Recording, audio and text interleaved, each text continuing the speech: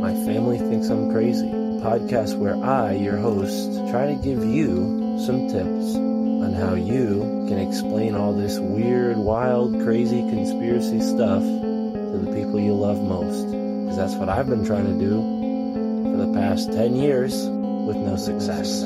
I've been telling everybody that our government is shady, but every time I do, my family thinks I'm crazy. The hollow earth, UFOs, aliens invading, fluoride in the water, they swear skies daily. When I talk about these things, they think I'm crazy. There's no escaping anymore the evil that we're facing. Illuminati mind control, they're sacrificing babies. The end of days, but anyways, my family thinks I'm crazy. What, they don't want to listen to you? No, they don't want to listen. They don't want to hear it. They're just like, oh, here we go, Mark. Off again with your... Mark being Mark again. Yeah. So, that's the thing about podcasts is when you're on the air, and it's like therapy, If I can't talk to my family about this stuff, I'll talk to you, Matt, and all our listeners. You'll just tell your whole podcast. Yeah. So who are we talking about today, Matt? They think that I'm crazy. They really think that I'm crazy. They really think that I'm crazy. My family thinks that I'm crazy. Tucked away, nestled within haunts and hollers of Appalachia, a shadowy entrance overgrown and strangled shut by roots and vines, a buried cache of antiquated treasure peeks out of the shadows, forgotten by the descendants of those who failed to retrieve their hoard, with legends of Mothmen overhead, dogmen or Bigfoot in the distance, and goblins, elves, and little people sneaking about. The tale you're about to hear may appear at first as a fairy tale. Guess again. Petroglyphs of unknown origin may reveal here a map to find the treasure or even evidence that this strange Appalachia is cursed, enchanted, or charmed. And today's trio of guests has certainly bewitched themselves into the narrative as the main characters in this unfolding tale of Southern charms and treasures. Appalachian Intelligence joins me, Mystic Mark, here on the My Family Thinks I'm Crazy podcast. Thank you for tuning in and enjoy this episode with Justin, Lance, and Ryan of Appalachian Intelligence.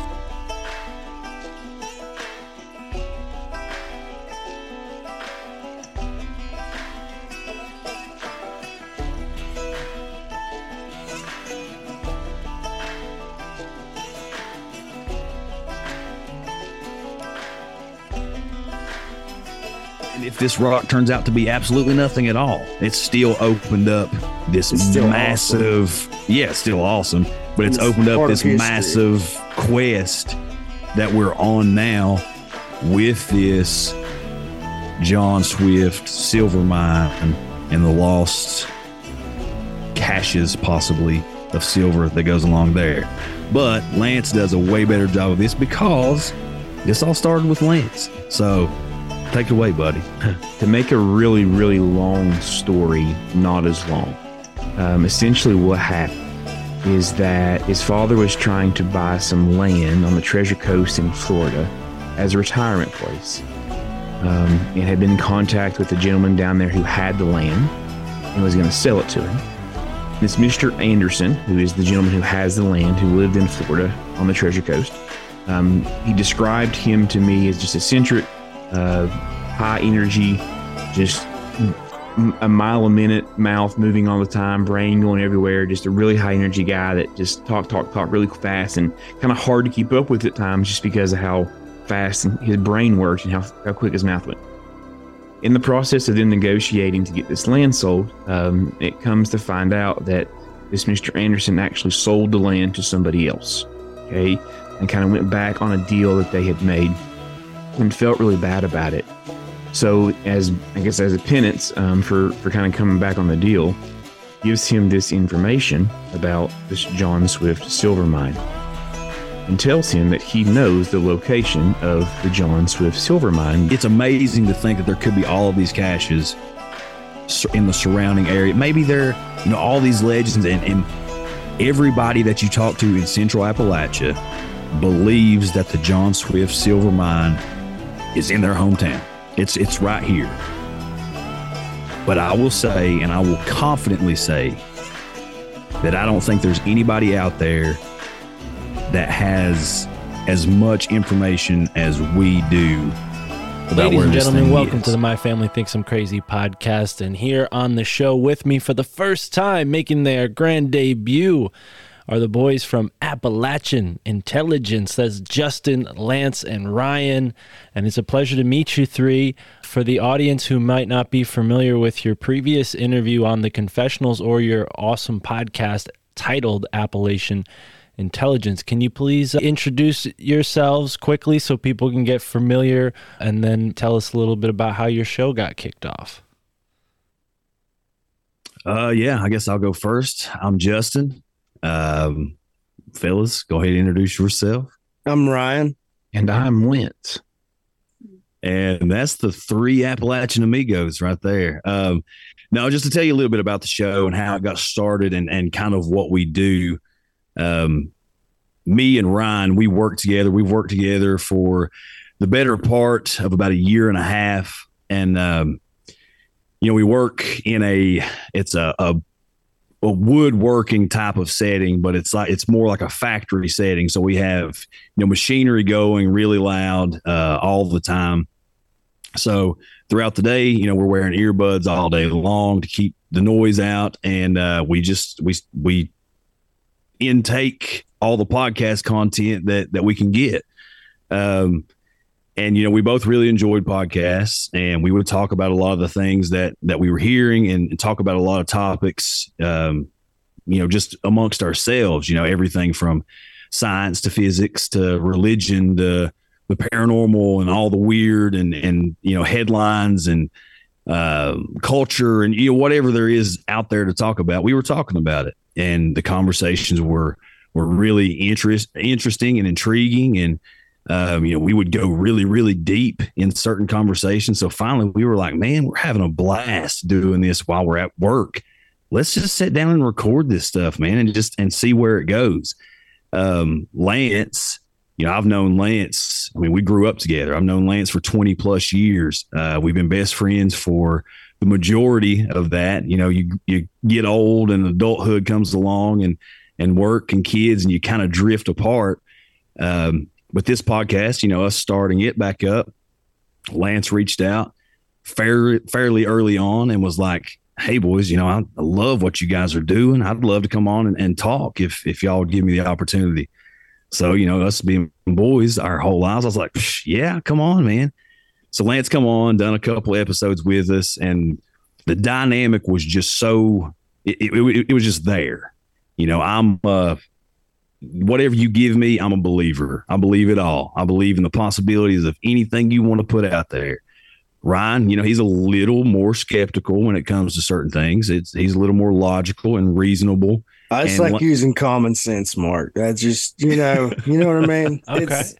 I like to describe myself as an open mind and a guarded heart. In case this shit turns out real, I don't want like Beelzebub infesting me or something. So I hear that. Yeah, no, definitely. And Mark, I'm kind of what you would call the irrationally rational third wheel.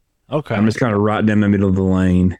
Some of it I believe, some of it I don't. And I try to bring a little more middle road clarity to some of the crazy that happens on Appalachian Intelligence. Yeah, well, I can relate to that, Lance, and I certainly can relate to you guys listening to podcasts at work and feeling like you needed to throw your hat in the ring. That was definitely my experience, and synchronicity just kind of made it happen in a way that I could not have expected. But here we are, all podcasting, and yeah, it's an awesome opportunity to bridge the gap between North and South Appalachia. I've hiked the Appalachia up here in Connecticut, just a small stretch, the few miles it happens to go through Connecticut. But before we go far into what I have to say, I want the listeners to understand where this sort of mystery that you guys are kind of finding yourselves in the center of, when did this start to dawn on you? Because the podcast, this was first, right? The mystery kind of came after the podcast. So what got you guys out there in the woods and to see this thing? Was it a tip that somebody sent you? Was it just you were hiking in that area one day? I mean, how did this occur initially? Well, we actually, the things that we talk about, we try to make it an open platform, bring on guests, other content creators, and just talk about as much weird stuff as possible. the weirder, the better. So we were looking into a lot of these different things and hearing so many stories and doing our own research into a bunch of different topics. And we like to focus on Appalachia. We talk about a lot of different places around the world, but we like to focus on Appalachia because, one, that's where we live and where we're from. And two, there's plenty of weird right here. You don't have to go anywhere else. And three, Mark, it's pretty much all we know. Yeah. We're hill folks. We're hill folk. Yeah, and as far as where we're just in the woods, well, yes, because we live there. Yeah, That's where we live. Through the woods to get into the woods to eventually get down. But no, we were actually looking at doing like a little YouTube-y mini documentary, something along those lines, of the local river that runs through our town. It runs really close, or it runs through the Breaks Interstate Park. It runs really close to Hellier, Kentucky. I know everybody knows the name Hellier. It's literally right across the state line, probably 40 minutes away from us driving. And 40 minutes on these back roads and hollers don't mean it's very far away. So we were talking about doing that, and I ran into a friend of mine and a big listener, fan of the show, and we were just talking the show. We were talking this mini doc that I was thinking about doing, or we were thinking about doing, and he said, "Justin, have you ever seen those rock carvings that are on that cliff above town?" And I was like, "No, I have no idea what you're talking about." He was like, "Here, dude, I got some pictures. Let me show you." So he pulls up these pictures, and I'm just flabbergasted right off the bat. I mean, I had no idea that this was here this close. So, I start talking to these boys, and I'm like, "Look, we've got to get up there and check this out. Like, this is huge."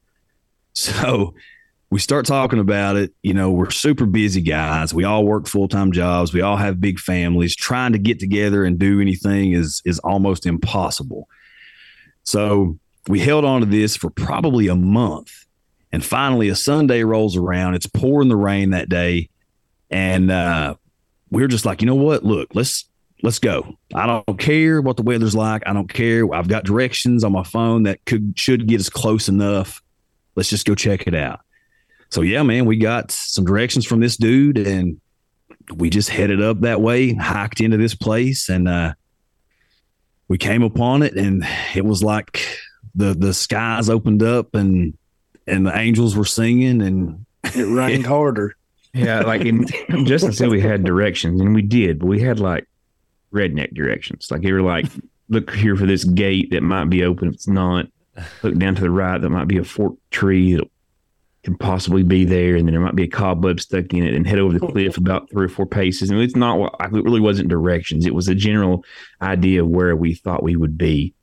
And I was the one that was almost totally against going, simply because I just didn't want to. I don't know why. I don't know. Didn't think anything about it. Like we're from freaking Hayside. Like there's nothing here. Like there's no major thing here that's ever going to happen. I don't really want to go. But as Justin has for 25 years, he eventually peer pressured me and talked me into going. And once we eventually kind of stumbled upon this thing, none of us were really, I don't think quite, I don't know a good way to describe it. None of us were expecting what we found. And like once we walked up on it, we were all kind of like, holy cow, like we should have come here a lot, much sooner to see this rock, because it's pretty impressive really that it's there. Wow. It's crazy.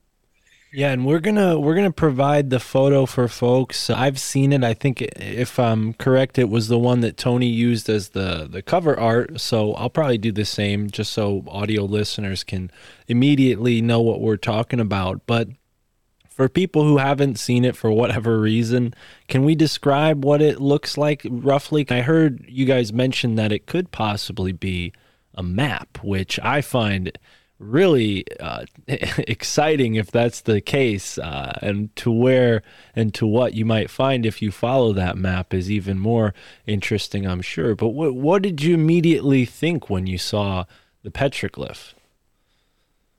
First impressions for me when I walked up on it and just took the first glance and took the whole thing in, This thing's probably what, fellas, 2 feet long, 2.5 feet long. Yeah. 1.5 feet wide.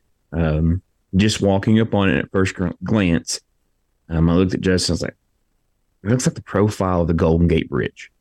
So if you think of the Golden Gate Bridge and you're standing there by the bay looking at it, just the way the columns are, the way the wires are on there, it looked like the profile of that bridge to me. Like in 2D. In 2D, with like crop circles on the outer edges of it, is I guess of a way maybe to kind of describe it. With what we think are two people carved on either end of this, what you would consider, what I consider what looked like a bridge. That's the way I try to describe it to people who haven't seen the pictures yet. Yeah, it's the way that Lance is describing it right there is almost perfect, because I think, as soon as he said that, the three of us and also mine and Ryan's sons were there with us. We all kind of glanced down. I was like, yeah, that could definitely be that. But it's just, yeah, it is, man. It's just so strange because you have these big cavernous looking circles surrounding this thing.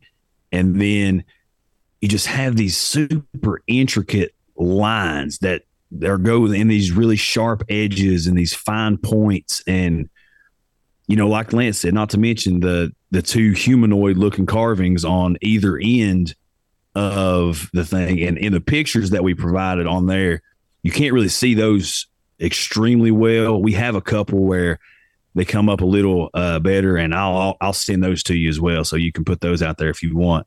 But for anybody that hasn't seen the pictures of this rock, you can check them out on our Instagram, on the Confessionals Instagram. They're there. But yeah, man, it was wild. Like, it was one of those things like we were talking to each other. What could this be? What could this mean? What could this represent or symbolize? And obviously you're thinking, number one question there, who put this here? Like who, what culture, how old is this? And why?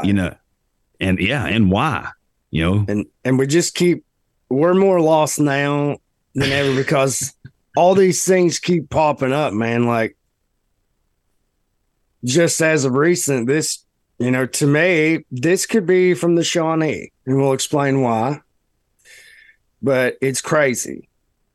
Well, you look at it, and like me and Ryan were looking at Shawnee artwork today, and you could see some similarities between, some of the circular patterns on this rock and some of the artwork that the Shawnee would put out there.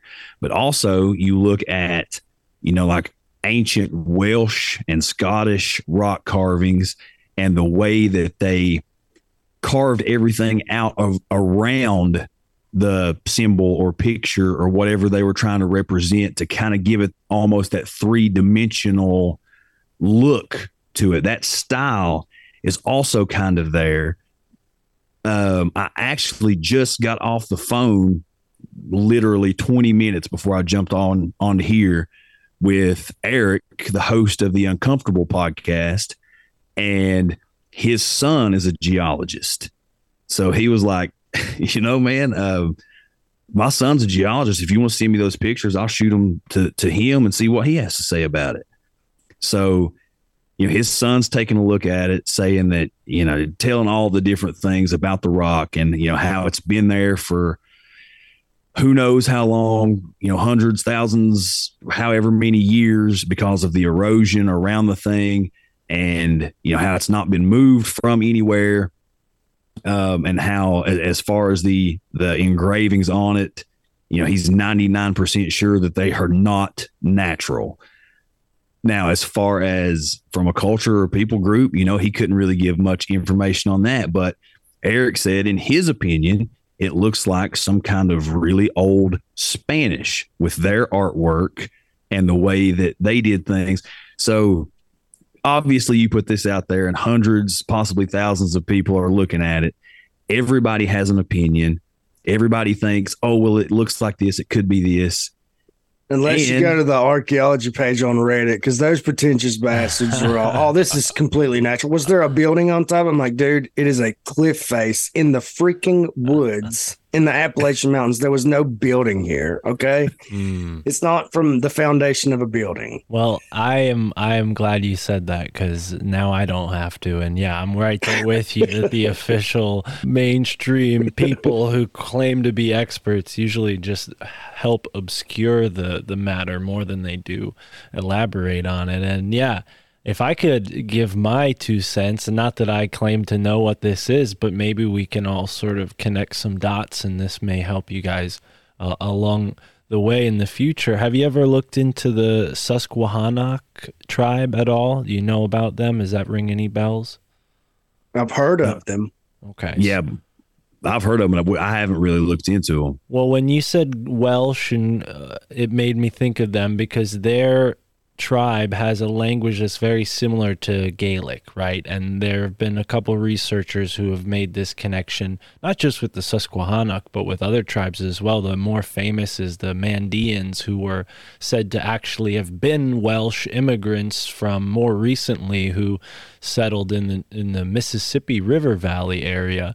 But there's plenty of evidence to show that the Native Americans in the Northeast, New England, Maine, Canada, had been trading with people from Scandinavia, right? This is pretty well established by now, but it's interesting to think about what European cultures might have been here prior to Columbus. And, you know, the Spanish themselves have a tricky history with that too. Some people think that maybe they had prior knowledge that was given to them about the New World that they gathered from some source. But I have to ask you another question. When it comes to the stone itself, the surrounding area, were there any stone structures that stood out, any other stones in the area that you noticed? Because what I found is usually these things tend to be in a sort of site, you know, with multiple stones in an arrangement with one another.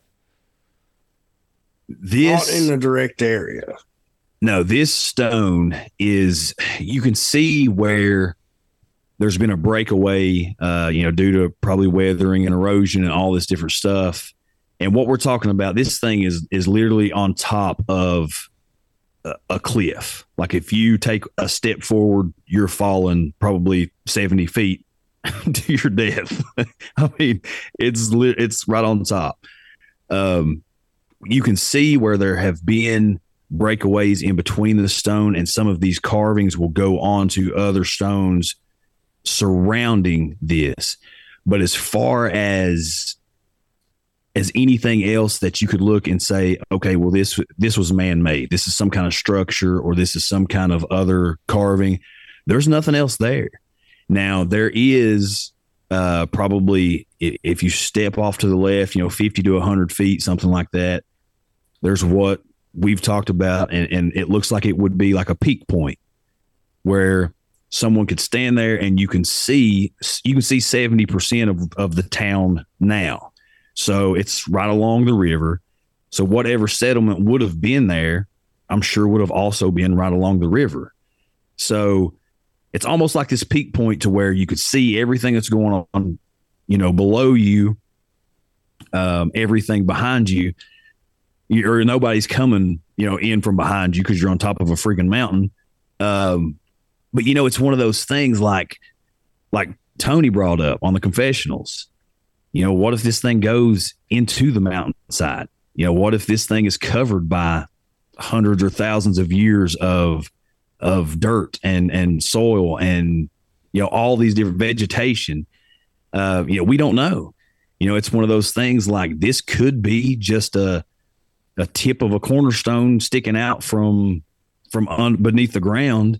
There could be an entire complex system of whatever else there. And, we wouldn't know it unless we really started digging and excavating on the property.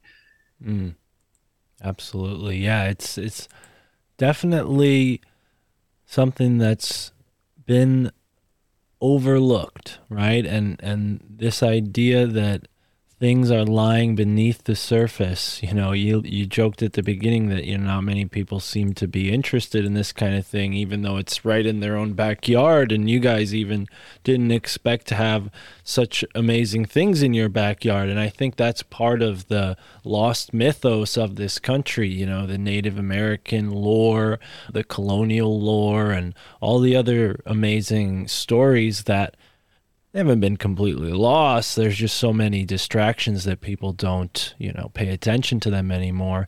And I know at some point we're going to get into the whole treasure hunting saga aspect of this, and I think that's really cool. But before we do, I want to show you guys the petroglyph that's pretty interesting. It's in Massachusetts, and it's since been taken out of its original resting place and put inside of a museum. But maybe this, along with some other petroglyphs, could help inform what you guys are looking at down there. Let me share my screen for you. So let me know when you can see that. Oh, yeah. All right, so you guys can see the Dighton Rock. Now, what's really fascinating about this rock is that if you look under his sort of right elbow there, sort of draw a line from his elbow, you see this sort of like head of a figure, and a kind of triangle body with like almost like an hourglass shape down towards the bottom.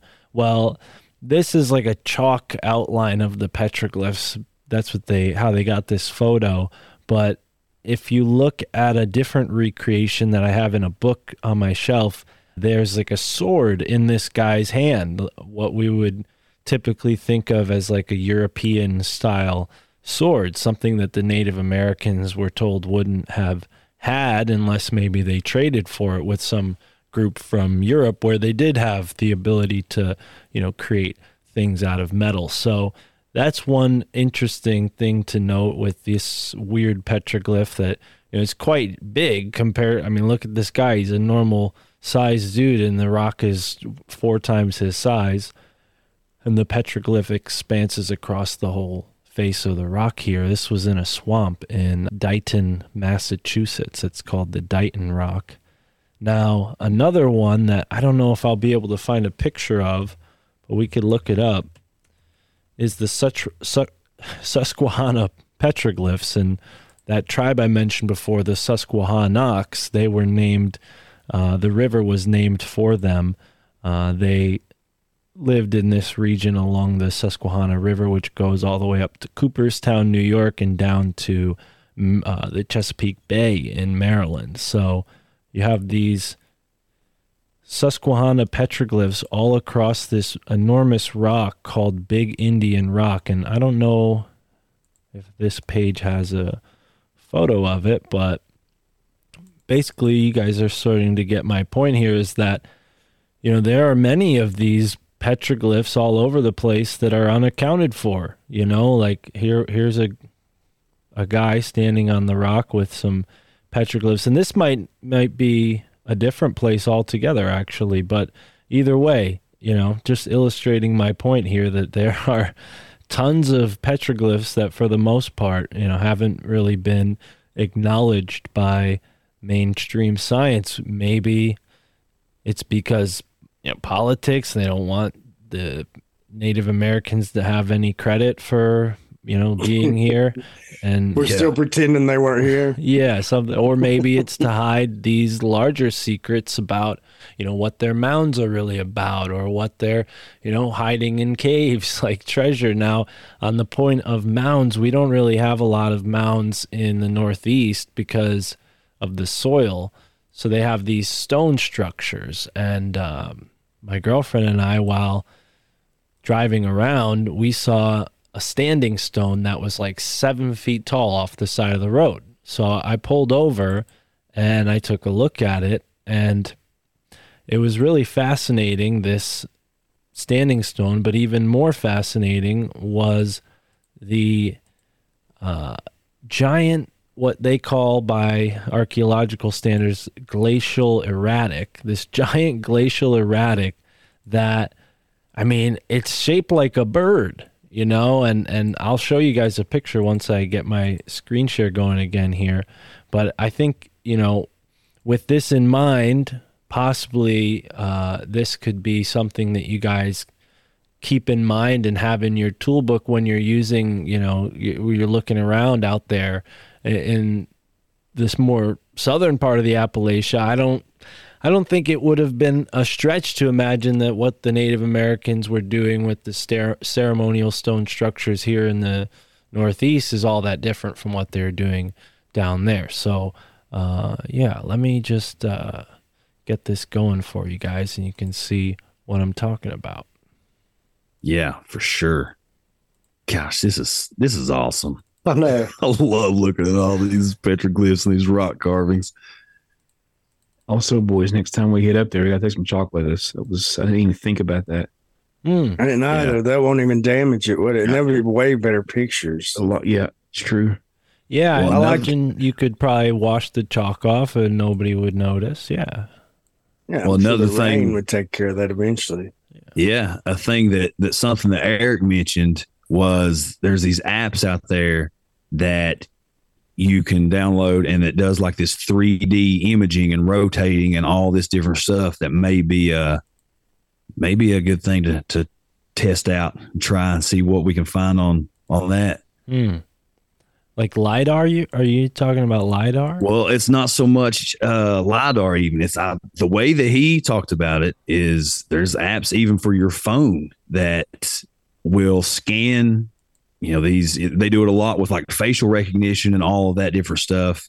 But it will scan, you know, certain objects as well. And it'll kind of 3D image it to where you can manipulate it on your screen and move it around and kind of just look at it from different angles to maybe get a clearer picture, you know, beneath the moss and the grime and the, you know, all of that. Right. Yeah, that's interesting. Yeah, that's kind of why I want to get out at this time of year when there's no snow, you know, leaf cover and you know, it hasn't snowed yet. So it's probably easy to see these stone structures. But can you guys see this? Yeah. All right. Yeah, we can. So this is what caught my eye initially, this stone structure. And you can maybe see in this smaller picture here, there's my girlfriend Tara, and she's like probably, 5'5", so it's pretty big compared to her.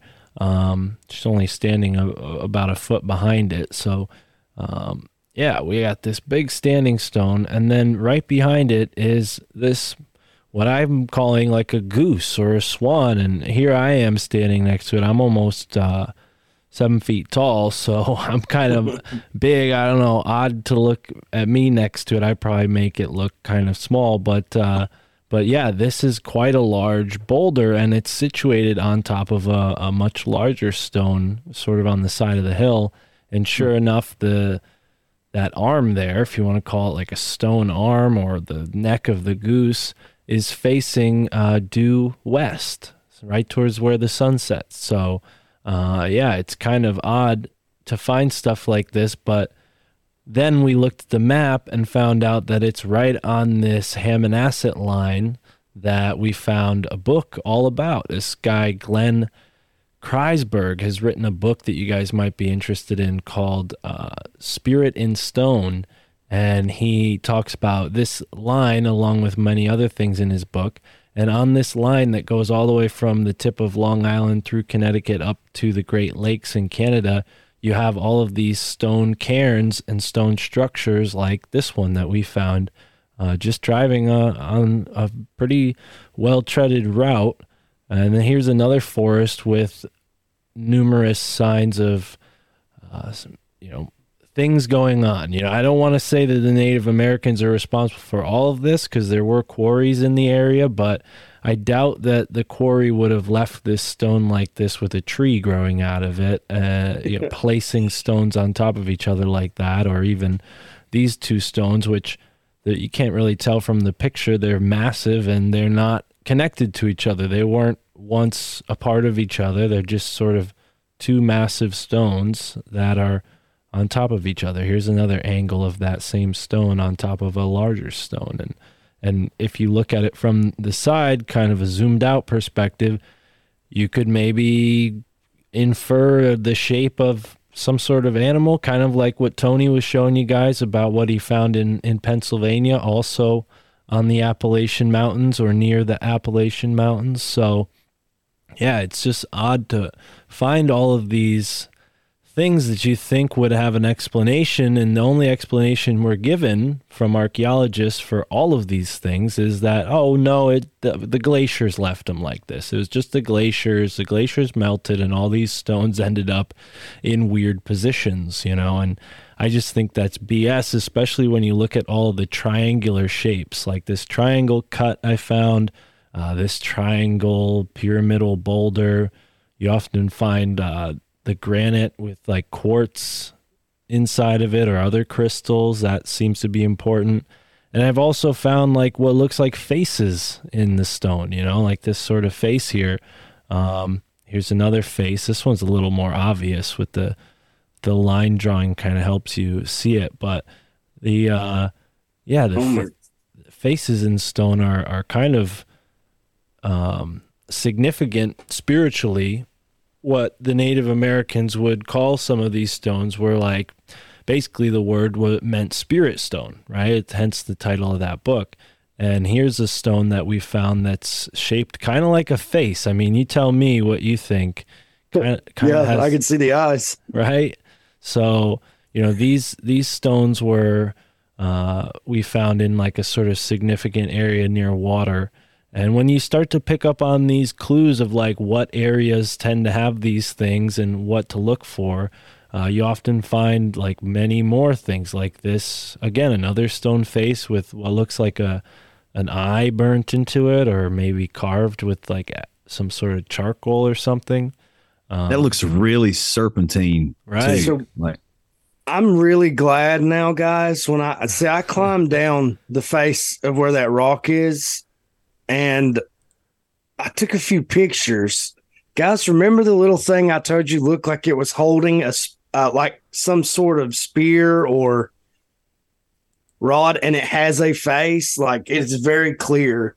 Mm-hmm. I wish I could send this to you right now, Mark. I don't know how, but that's all right. I'm going to edit this video a bit, so even if you want to just send it to me in post, like the other video picture you're going to send, and I'll just like kind of paste them on the screen for people to see. If you want to just describe it. Yeah, just describe it for me.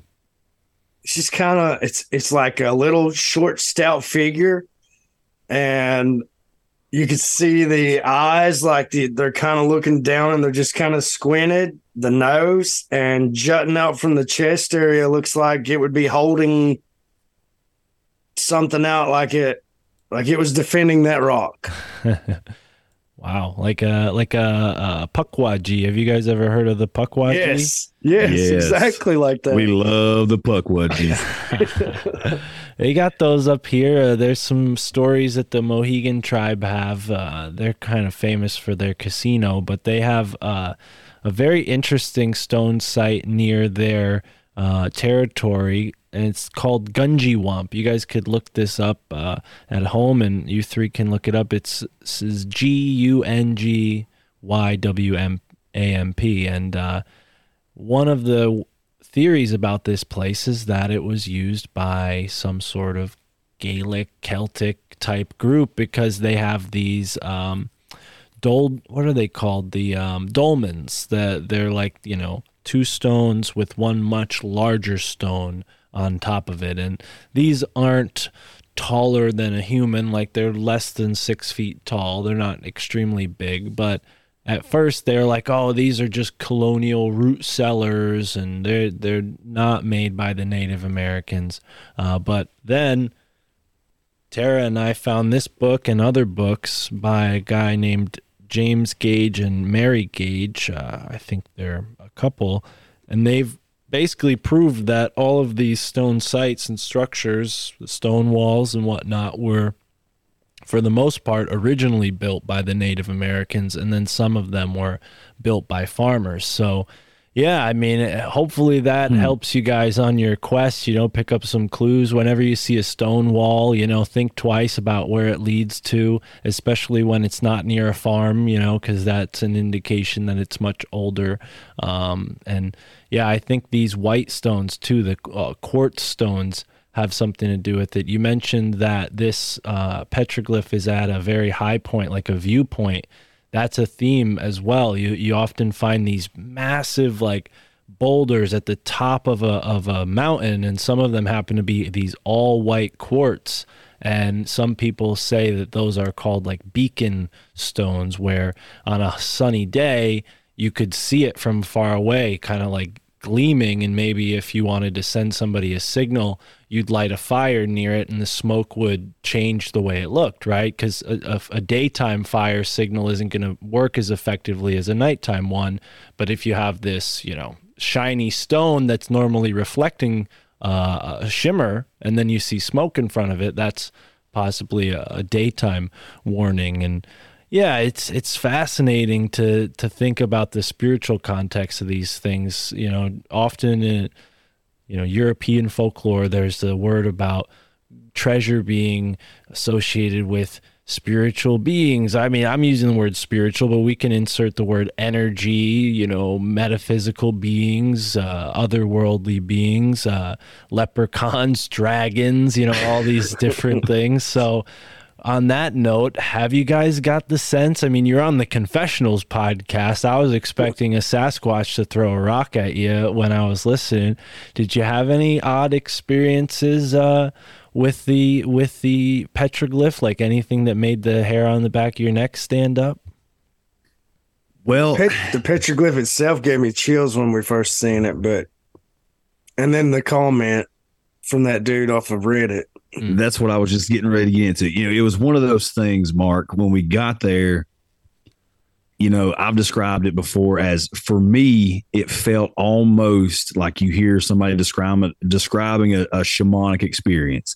Now, I know these boys, it was a little different. But for me, it was like just for a few moments, I could feel every raindrop hitting my skin. I just felt this sense that my spidey senses were tingling. I mean, it felt important, and I don't know, I can't tell you whether it was a good energy or a bad energy. I just know that there was an energy there. And sending these pictures out and talking to different people out there in the field and people that are into the weird like we are, I sent it out to Steve, who from Hollow Sky Podcast, who, he has a lot of time spent in research and on the native tribes, and just native culture in general. So I sent them to him and I was like, dude, do you have any idea? Have you ever seen anything like this? So he put them on a couple geology forums. And one of the comments that came across one of these geology forums was, "This is where the old gods meet." And man, when we got that comment, it was just like, whoa. Because, I mean, if you think about it, that's what the natives did. That's where they would go communicate with their gods or, their ancestors. They would go on top of these mountains, these high places, and they would have these ritualistic ceremonies and all these places, that they would go to. And that's where they communicated with the entities, whoever they were trying to communicate with. Right. So, how did they do that? Did they do it through ritualistic purposes? Maybe. Did they? We don't know for sure. A bunch of different tribes and different cultures did things differently, but now a lot of them were similar. We do know that there were sacrifices that were done. We do know that.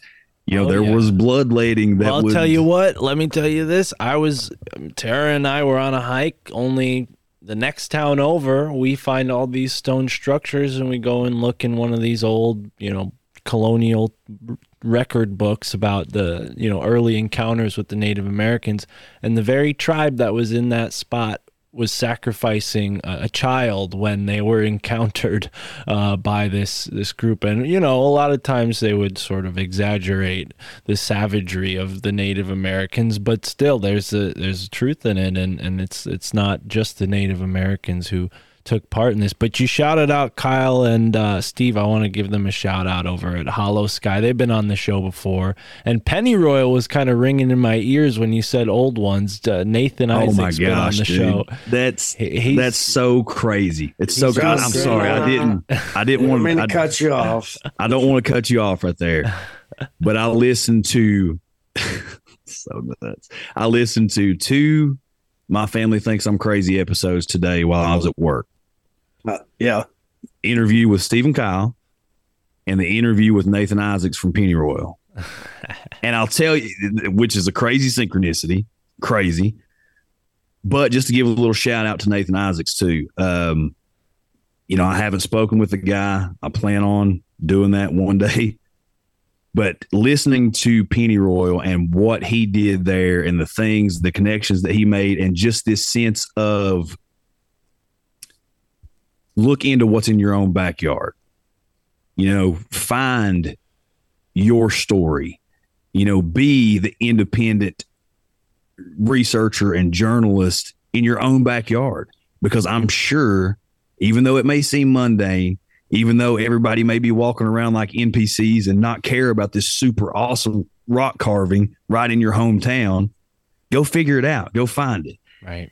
So what he did there for us, and it was almost like, you know, it was unintentional. Like, yeah, we were looking at this mini doc and we were like, let's show the importance of where we're from. Let's show the weird. Let's show, you know, actual historical things that happen that can relate to all these different things. But then when we started doing that, dude, it was just like doors were being opened that we had no idea. It's like we were being led to this next piece of information and then this next piece. And the deeper we dive and the more we dig, the more that opens up. But it with getting him, weirder too. Yeah, dude. With him, you got it concentrated by the power of 3 here with the 3 of you. Yeah, for sure. I can imagine it's sped up quite a bit. I've never even thought about that part of it. I've never even thought about that. As much as you look at the number 3, Justin. I don't know. Actually, you would think I have thought about that, Justin, and just didn't put that in your brain because we didn't need to jump down that rabbit hole again. Well, we're in it now. So you all might as well get ready. But anyway, just one more thing about Nathan Isaacs and Pennyroyal before we move on. Sorry, I didn't mean to get into this little tangent. You mentioned those 2 guys or those 3 guys, you know, right. That just blew my mind. But he said something really early on in the first 2 or 3 episodes of Pennyroyal. Oh, and also, you know, the places that he's talking about, especially with Dan Dutton and, you know, doing this the Secret Commonwealth, this play that he's going to put on, they talked about doing In the Breaks Interstate Park. That's in our hometown. This tribute to Pan. It's in our hometown. It's Breaks Interstate Park. 10 or 15 minutes from this rock. So you guys heard that and were like, holy crap. Yeah.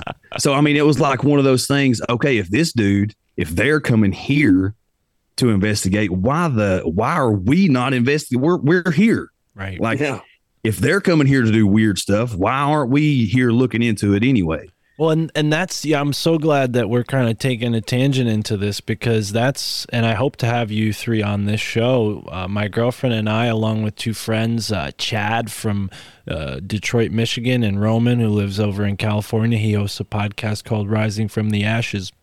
We started a show called Esoteric America, and for that purpose, to have folks like yourself on who are researching that, you know, whatever their local area is. And there's so much to get into that, you know, one episode just isn't enough, but we like to have people on to talk about, you know, whatever it is they got going on. And we've covered a bunch of places so far. And when you said old ones, another thing that kind of ticked a button for me is H.P. Lovecraft, right? He famously wrote about the old ones, and he's from this area that I live in, and is sort of east of me, but one of his stories is about a site that my girlfriend and I have been to called Makamudas State Park. It's a basis of his Dunwich Horror. And in the colonial times, they said that at the base of this cavern was a medieval carbuncle making these crazy noises. And I go and I look up like what a carbuncle is, and it's got like this crazy, definition. It's some kind of like crystal, some sort of like, some people say it's like a being, but the Native Americans, they thought that it was like a god that, whenever they had maybe something negative that they needed to take care of, maybe they had a problem they needed solved, and then the good god wouldn't do it for them, they'd turn to the bad god who represented all things bad, right? And they would appease him somehow. And this is, simplified to a large degree, but to your point about like sacrifice, like, dude, it's happening everywhere. And that guy, H.P. Lovecraft, was literally in the area where, Native Americans were doing that kind of stuff. So it's not that far removed to connect all these things, as strange as that may seem to people who are new to it. You guys don't seem new to it at all. And I love that feeling of like, oh my gosh, this is here. I'll tell you another one before I let you guys continue. I just got a book called Weird America by Jim Brandon. And in the book, lists all these towns. Every state has different towns it talks about, sort of encyclopedically.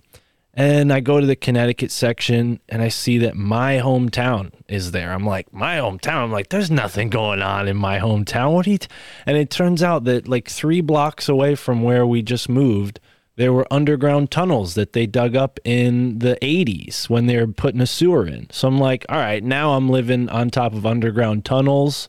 I haven't even gone close to that rabbit hole yet. I don't want to look into it, but I know that we're kind of venturing on the subterranean realms here with this conversation. So maybe that was an appropriate segue, right? Yeah, for sure. That's a great segue. Great Holy segue. crap. Well, yeah, man. I mean, you talk about these tunnels, you got to think like we're sitting probably right on top of a good portion of the Mammoth Cave system. Even you, where you are probably sitting on top of a portion of the Mammoth Cave system, because they honestly don't know how far this thing goes. What is it? 1% of 1% is mapped. Well, that's all caves in all the world. Caves in the world. Yeah. There's like 420 miles, something like that, of the Mammoth Cave system that have been explored and mapped. And that's just, don't quote me on that one. That's just an estimate. But they think that it's so much farther than this. I mean, and you in our area especially, you take in all the mining that have been done, all the old abandoned mines, and it's just, we're literally living on top of Swiss cheese. I mean, that's what's underneath. Yeah. So who knows? I mean, there could be an infinite amount of possibilities of beings and creatures, and who knows what kind of ecosystems going on underneath our feet that we have no idea. Like, we have no idea about. It's just amazing that, and you talking about these tunnels where you're at, it's just, we start looking more and more and more into this stuff, and it's always high places and subterranean places. It's like this liminal space, even though we're operating in a physical world, in a physical realm, and we're touching, we're living the lives that we're living. It's like we're constantly living in a constant liminal space of the in-between of the entities in the high places and the entities in the subterranean places. And we're stuck in that battle between. It's just, you think about it like that, man, and it's just like, gosh, we're just along for the ride. I mean, we're just going with the flow. And I'm glad he mentioned H.P. Lovecraft, because that's like, he's my favorite one of my favorites of all time. Like, that's how I got into the weird, Mark. Is ghosts and all that. I need to see something for me to be into that, but talking about these archaeologists saying, oh, it's a trick of the mind and all that, you're seeing things. But H.P. Lovecraft once said the strongest emotion in mankind is fear, and the strongest fear for mankind is the unknown. So I just think these dudes don't want to admit to this crap or, give anything to it for fear of being ostracized by their communities or whatever. But but this stuff really, when we say it gets weird, Martin, me saying that is because now, like, crap's happening where it actually affects me. And I'm thinking, what the hell was that? Like, I woke up, I've had a lucid dream now, and I've had a dream the other night. I woke up screaming to where my son came in the room asking, is dad screaming? And this shit, it just plagues me. And I can't stop thinking about it. And it's all this crap Justin dove into. He's bringing these demons in on us. But it all kind of ties together, I think. What happened? Oh, sorry, Mark. Go ahead. No, it's all right. What happened in the dream? Is that all you remember? Just the screaming and what happened after you woke up? Oh no, I was in a like a basement, like a stone walled basement. And like a subterranean place. Yeah. And I could hear all these people talking, and then that would go away, and I would hear a baby crying. And I was trying to find this baby because I'm like, holy shit, there's a baby down here. I got to get this baby out of here. And then I would realize, oh my God, this is a trap. And I'd take off running. The instant I would take off running, I would end up in this room. And there was this dude in there, and he was massive. He's really tall. And I can't remember facial features. I kind of compare him to Jim Carrey's character, The Mask, but he wasn't in a yellow suit. I want to say it was a green one, but I can't tell you for sure. But I know he was wearing a hat, like one of those zoot suit riot hats, And he was doing something at a table, and he would never turn towards me. And if I ran to the left, I would come in on his right. And if I ran to the right, I would come on in his left. And he would just turn his head, and he had yellow eyes and like really dark teeth, not dirty, but like obsidian. And he had this huge Joker smile, and I was terrified. And anytime I would see him, all I could do was scream. I couldn't ask him. I wanted to ask him who he was, what was going on, and I would just scream, and I woke up. The last time I ran in that room, I woke up screaming. Jeez. Yeah. Wow. And I can't stop thinking about him, and it's driving me nuts. And I also recently stopped taking gummies because I got to take a drug test soon, and that's affecting me too. So okay. Well, that might explain the sudden influx of dreams, But yeah, wow. I don't blame you for feeling a little apprehensive, especially when you're looking into the lore and the countless stories of people who have experienced strange and sometimes even life-threatening things, or even worse, things that have killed them. But when it comes to these caves and the petroglyphs, are they in proximity to anything like maybe the Hopkinsville goblins or any other stories that you can track down? Like maybe not directly this location, but what are some of the things that this site is in proximity to? Well, like we mentioned earlier, we're literally right across the mountain from Hellier, Kentucky, where, the Newkirks got all those accounts about the goblins coming out of the caves or the mine shafts there. Justin, just go ahead and tell them about Chief Cornstalk. Just go ahead and get into it. Well, that's more involved with the treasure. That gets into the treasure part of it. As far as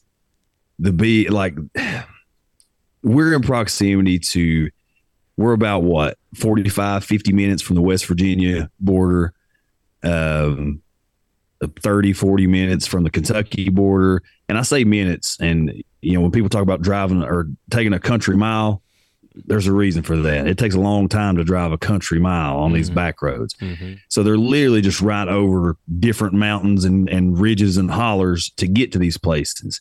So, how much weird is in West Virginia. How much weird is in Kentucky, eastern, central Kentucky. This rock, it's right along the border of Kentucky, West Virginia, Tennessee. So it's right there smack dab in the middle of weird central Appalachia. We've had all kinds of sightings and accounts around everything from Bigfoot to flying, winged humanoid type accounts. Of course, there's a bunch of little people accounts from around here and getting on down into Western North Carolina, especially. So yeah, I mean, it's right in the middle of weird Appalachia. So there's a lot of that, but I guess since Lance is dying to segue into this treasure, he's dying. Well, didn't the Hellier boys, they're the ones who we didn't put it together until now, but weren't they the ones talking about there was a cornstalk carving over here somewhere? Well, it wasn't them. It was one little clip from an episode of Hellier where they were talking to a guy. I don't remember exactly where he was from, but he mentioned a carving of a cornstalk in the neighboring town from where we live. But I guess the weirdest thing about all this is what this rock opened up. And this rock was an adventure in itself, and we're going to throw some things out there that says, okay, maybe possibly these two things are connected. But I think the more that we look into it, we think this is two separate mysteries, just two separate adventures that we're kind of on, and if this rock turns out to be absolutely nothing at all, it's still opened up this massive, awesome. Yeah, it's still awesome, but it's opened up this massive quest that we're on now with this John Swift silver mine and the lost caches possibly of silver that goes along there. But Lance does a way better job of this because this all started with Lance. So take it away, buddy. Yeah. So like I said, I was the third wheel to this podcast party and still am. You were never the third wheel. But never. I came in late and have known Justin for Lance, you're the sack that holds this scrotum together, buddy. Exactly right. A nice tight paint that holds everything together. But I've known Justin forever and met Ryan and have become, it feels as if I've known Ryan forever now with the year and a half we've been doing this. But we had this picture, had this rock. I didn't want to go. Eventually we got up there. I saw the rock, took the picture of the rock, talked about the rock. It was all during the summer. So I teach high school at a public high school here, about 45 minutes from where these boys live. And was just talking to one of my colleagues about the picture of this rock. We were talking, got back to school and talking about summer vacation as old whites do when we get together. And so we were just talking about different things. And I just mentioned the picture of this rock and how we had made some minor connections to the John Swift silver mine that is in another area very close to us, over on Pine Mountain in Kentucky on the border. And there had been some carvings over there that were very similar to what we had seen. And I'm just talking to my colleague about this and we're just rattling off about it. So he starts to ask me some questions about the rock and about the John Swift silver mine and what I know about it. So I just given him just an information dump of what we spent like 2 weeks doing. And he just keeps looking at me. And I can kind of see like the gears turning in his head as I'm talking to him. Now this gentleman that I work with is a well-traveled guy. He's been all over the place. They pulls a camper pretty much all across America.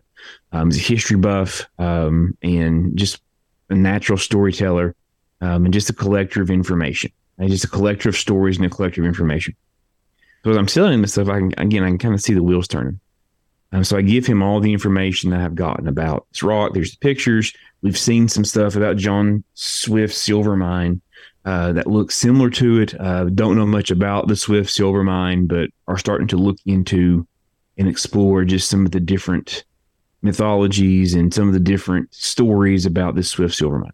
So I get done and he stops and kind of looks at me and then proceeds for the next hour and a half to completely blow my mind. And to make a really, really long story not as long, essentially what happened is that his father was trying to buy some land on the Treasure Coast in Florida as a retirement place.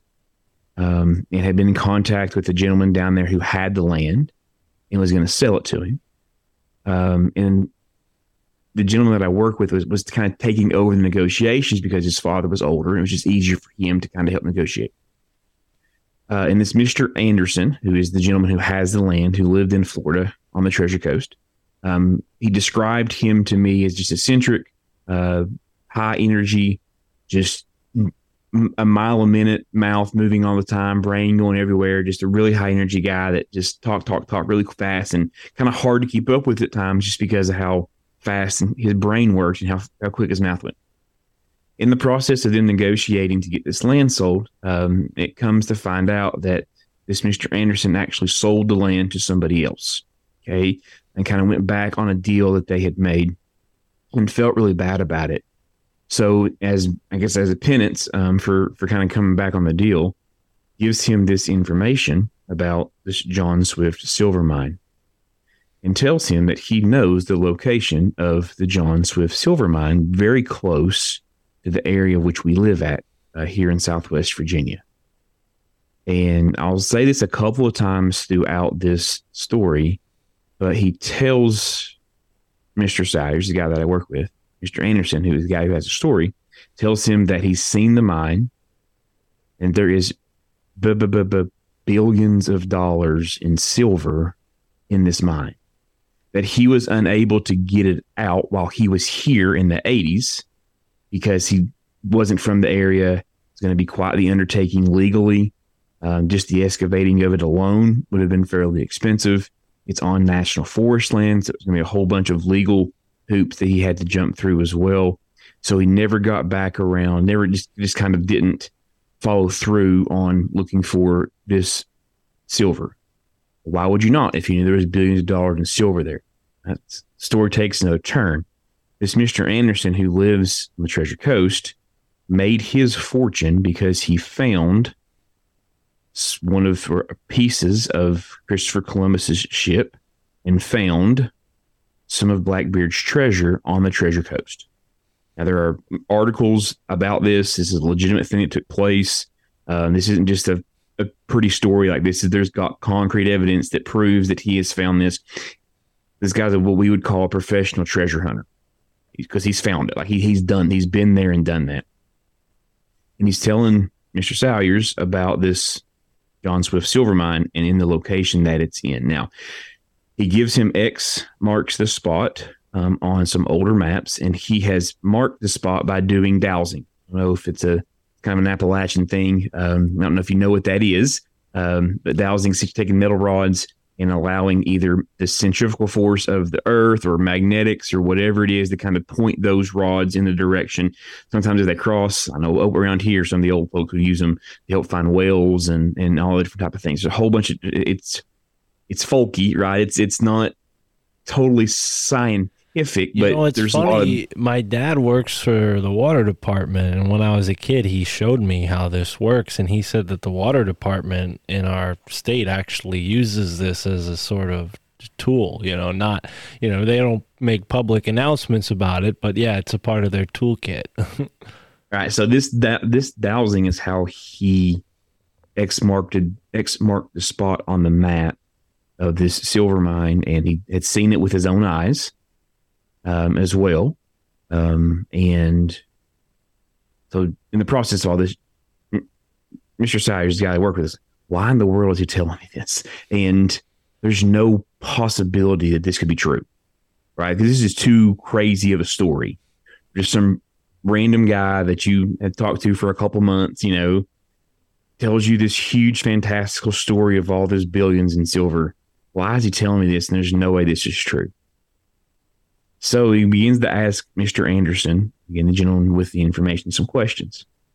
And he sends him on another treasure hunt to kind of back up and give more evidence for the fact that this silver mine is really here. So he tells Mr. Salyers to go to a little place south of Cincinnati, and that he has dowsed, X marks the spot, a mound that has precious metals in it. that he doesn't have the land deeds because he's in Florida, it's in Cincinnati, doesn't know the property owner. But if he will go into the local courthouse and find these things, then go to this area and figure out who owns the land and ask him if he can dig it up, he can find like legitimate precious metal, gold, silver, whatever. So we're about 3 hours south of Cincinnati, and Mr. Salyers thinks, I've got to at least go. I've got to go try. Like, I've got to at least go check it out, right? It's probably not true, but we've got to at least go try. So he and his brother drove up and went to the little town and went to the courthouse. It was the old style courthouse, you know. It still had stuff on the microfilm and nothing really digitized quite yet. They're going through all of the different files and different land deeds, and they found the landowner and found the address to where this location was, and they had the maps from Mr. Anderson and drove up to the property, which is a little farmhouse, and drove up and with their metal detectors and their papers and their map and went up and knocked on the door. Asked these people if they could go explore this area on their land. Well, nobody was there. Nobody was home. So they went back and waited 15 minutes and nobody showed up. They were, maybe they just went to town to get something, whatever. We'll wait till somebody gets here. About an hour and a half later, nobody shows up. Not seeing any signs of anybody. Mr. Salyers says, I'm not driven all this way to at least not go check. Right? So they take the metal detectors, they hop the fence, they go out to the place, X marks the spot, they put the metal detector down, and they get an instant boom, a high precious metal ping on their metal detector. So obviously there's something there. People never show up. They have to leave and get back. Eventually go back and do some more digging around or whatever. They come to find out that where that is at is actually an old Indian burial ground. So there is no excavation that's going to take place because of the walls and different things we got around that. But he got definitely 100% a precious metal ping on his metal detector. So he goes back and calls Mr. Anderson and tells him, all right, this is what happened. We found this gold, essentially. We couldn't get to it because of the laws of the land or whatever. But this definitely happened. He then proceeds to tell him that all up and down the East Coast, Mr. Anderson is just telling Mr. Salyers, all up and down the East Coast during the Civil War are these caches of silver and gold that the soldiers would throw down in the outhouses and cover them up so that the other armies couldn't find them. And there is several locations up and down the East Coast that where this is at. Okay, so now the guy that I worked with has a couple of instances that this story has checked out. Got the articles from him finding the treasure in Florida, did his own treasure hunt where he found actual precious metals, just couldn't get to it because of the laws, couldn't get it excavated. So there's obviously some legitimacy to what this guy said. So he calls him back, said, okay, I'm in, tell me more. So Mr. Anderson proceeds to tell him some specific details about where this silver mine is at. And the location of it and what to look for and some indicators, and gives him maps and all this sort of thing. So he's telling me all this, and I'm starting to take notes and just write as fast as I can, try to consume as much of the information as I can without stopping him because I didn't want to lose his train of thought. He then proceeds to tell me that he spent about 10 years looking for this mine in this location. He's got his own maps. He's got pinged locations that he has been to where he's found some interesting things. He sees caverns, huge boulders that appear to be covering up these caverns, but he's yet to find the actual silver mine itself, but he has a pretty good idea of where he thinks that it's at. Now, the silver mine has been looked for hundreds of years. It is a local legend here in Southwest Virginia, Eastern Kentucky, Tennessee, like in our local area here. It's a legend that's been around for forever, and people have looked for it for a long, long time. And they've looked for it and are continuing to look for it over on Pine Mountain, which again borders Kentucky and Virginia, and really close to where we live.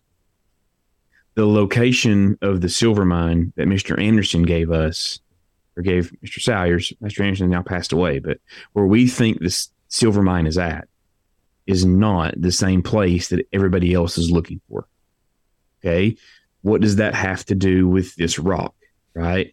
Well, there are some carvings and things that line up very similarly to the silver mine and locations of the silver mine, even some similar carvings over on Pine Mountain that are not identical but have some similarities to the rock that we found in our hometown.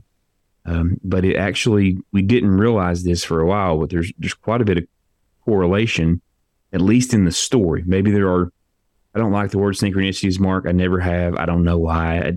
I think unusual coincidences, when we try to make it sound fancy by calling it synchronicities. Yeah, I guess it's the same things, right? It's 6 one way, half dozen another. But there are some unusual coincidences that have popped up because of this story and because of this rock.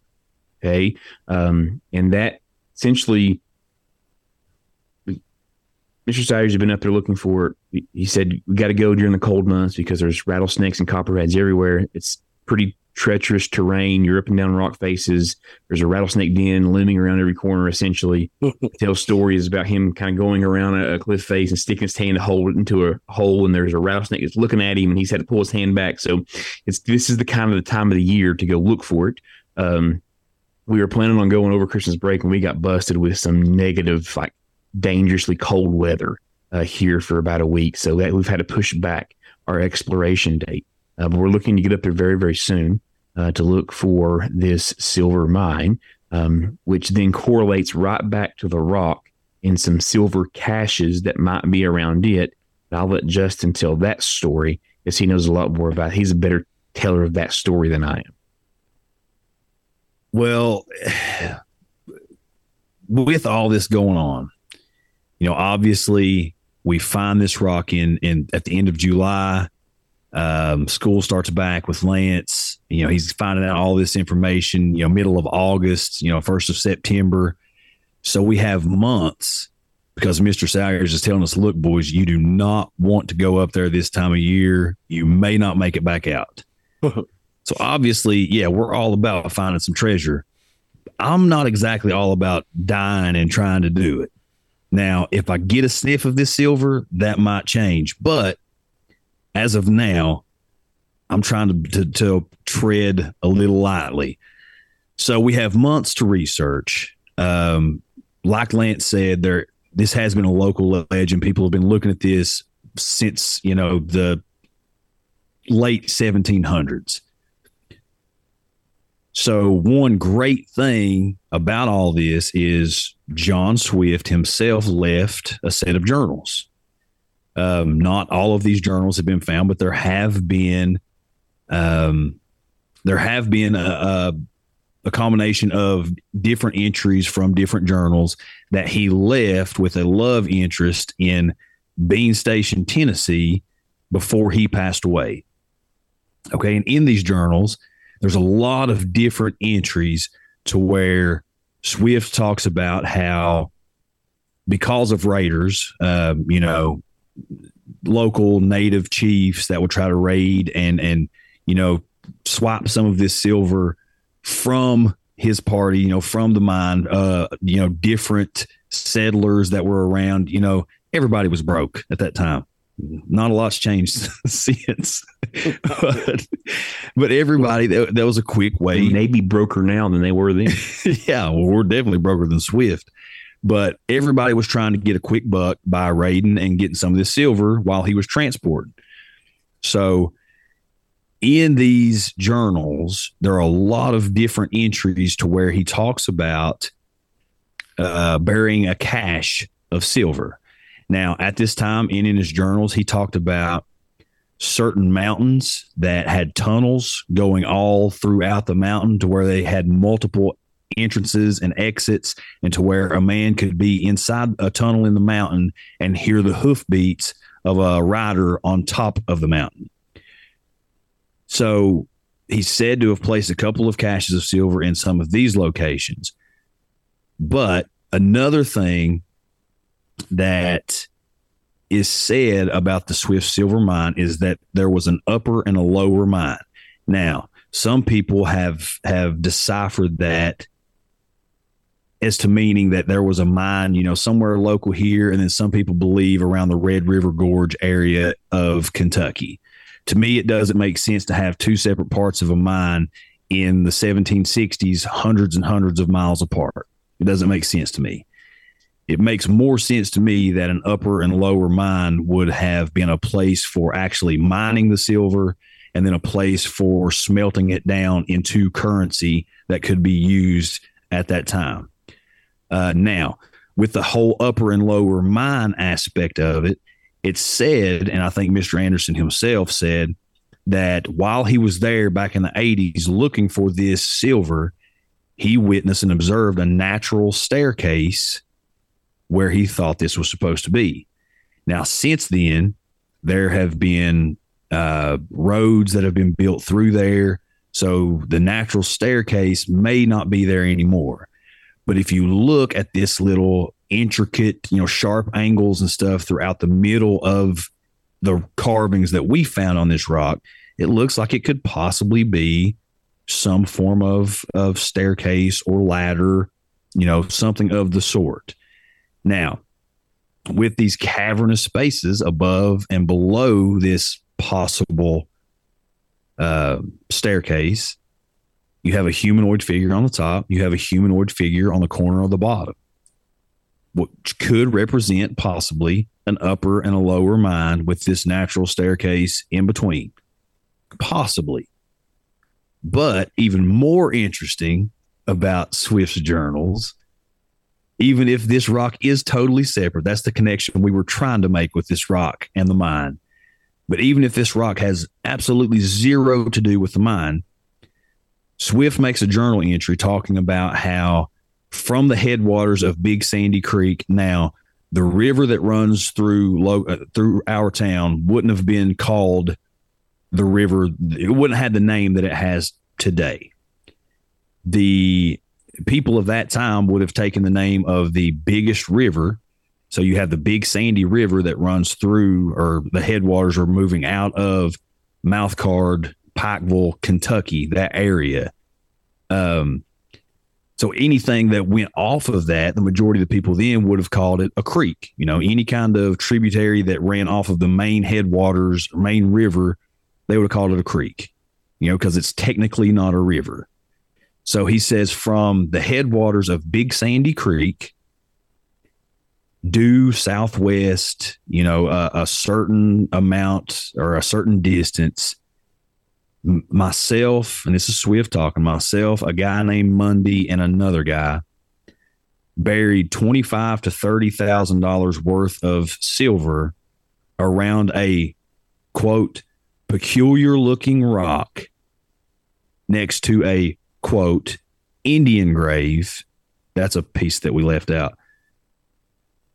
Like I said, this certain distance from the Big Sandy headwaters. Now, I believe, based on the trajectory and looking at the maps and looking at what I think that he is talking about with Big Sandy Creek, I think that he could possibly be talking about our rock.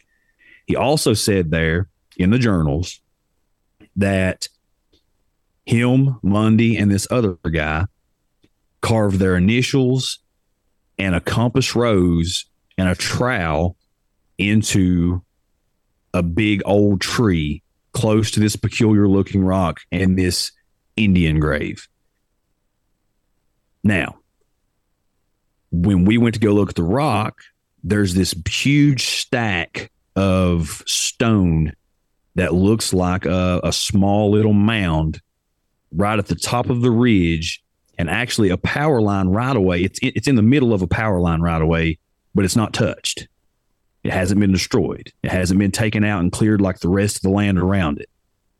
And we were kind of joking at the time, saying, well, this is some kind of mound. We know the natives have been here and done this. And we were just pretty much joking at the time. Well, when I find this entry in the journal, I'm like, holy crap.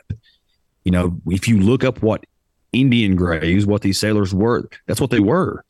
They were on top of these mountains, just isolated, and they were just these stacks of stone to make these small little mounds on top of, whatever deceased native was there. So we see that, but most interesting out of all of this, that's all connections that we can make, but we're missing a piece, right? We're missing the tree.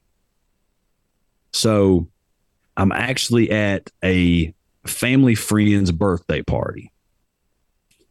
And I'm sitting there and I'm just talking, nothing about, anything weird. I'm trying to act as normal as possible, in this setting. But this guy starts talking and somebody asks a question about, because the Cliff Rock Carvings episode had just dropped. So somebody there had asked a question about the carvings. So I'm talking a little bit about it. And a guy that's there, I don't mention anything about the journals.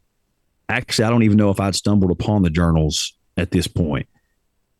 He says, yeah, he said, the well site that's up there really close to that rock. He said, I built that well site, that gas well site. I ran the excavator up there to build this site. He said, I went down and checked out the rock on our lunch break, just totally nonchalantly, like he was talking about the weather.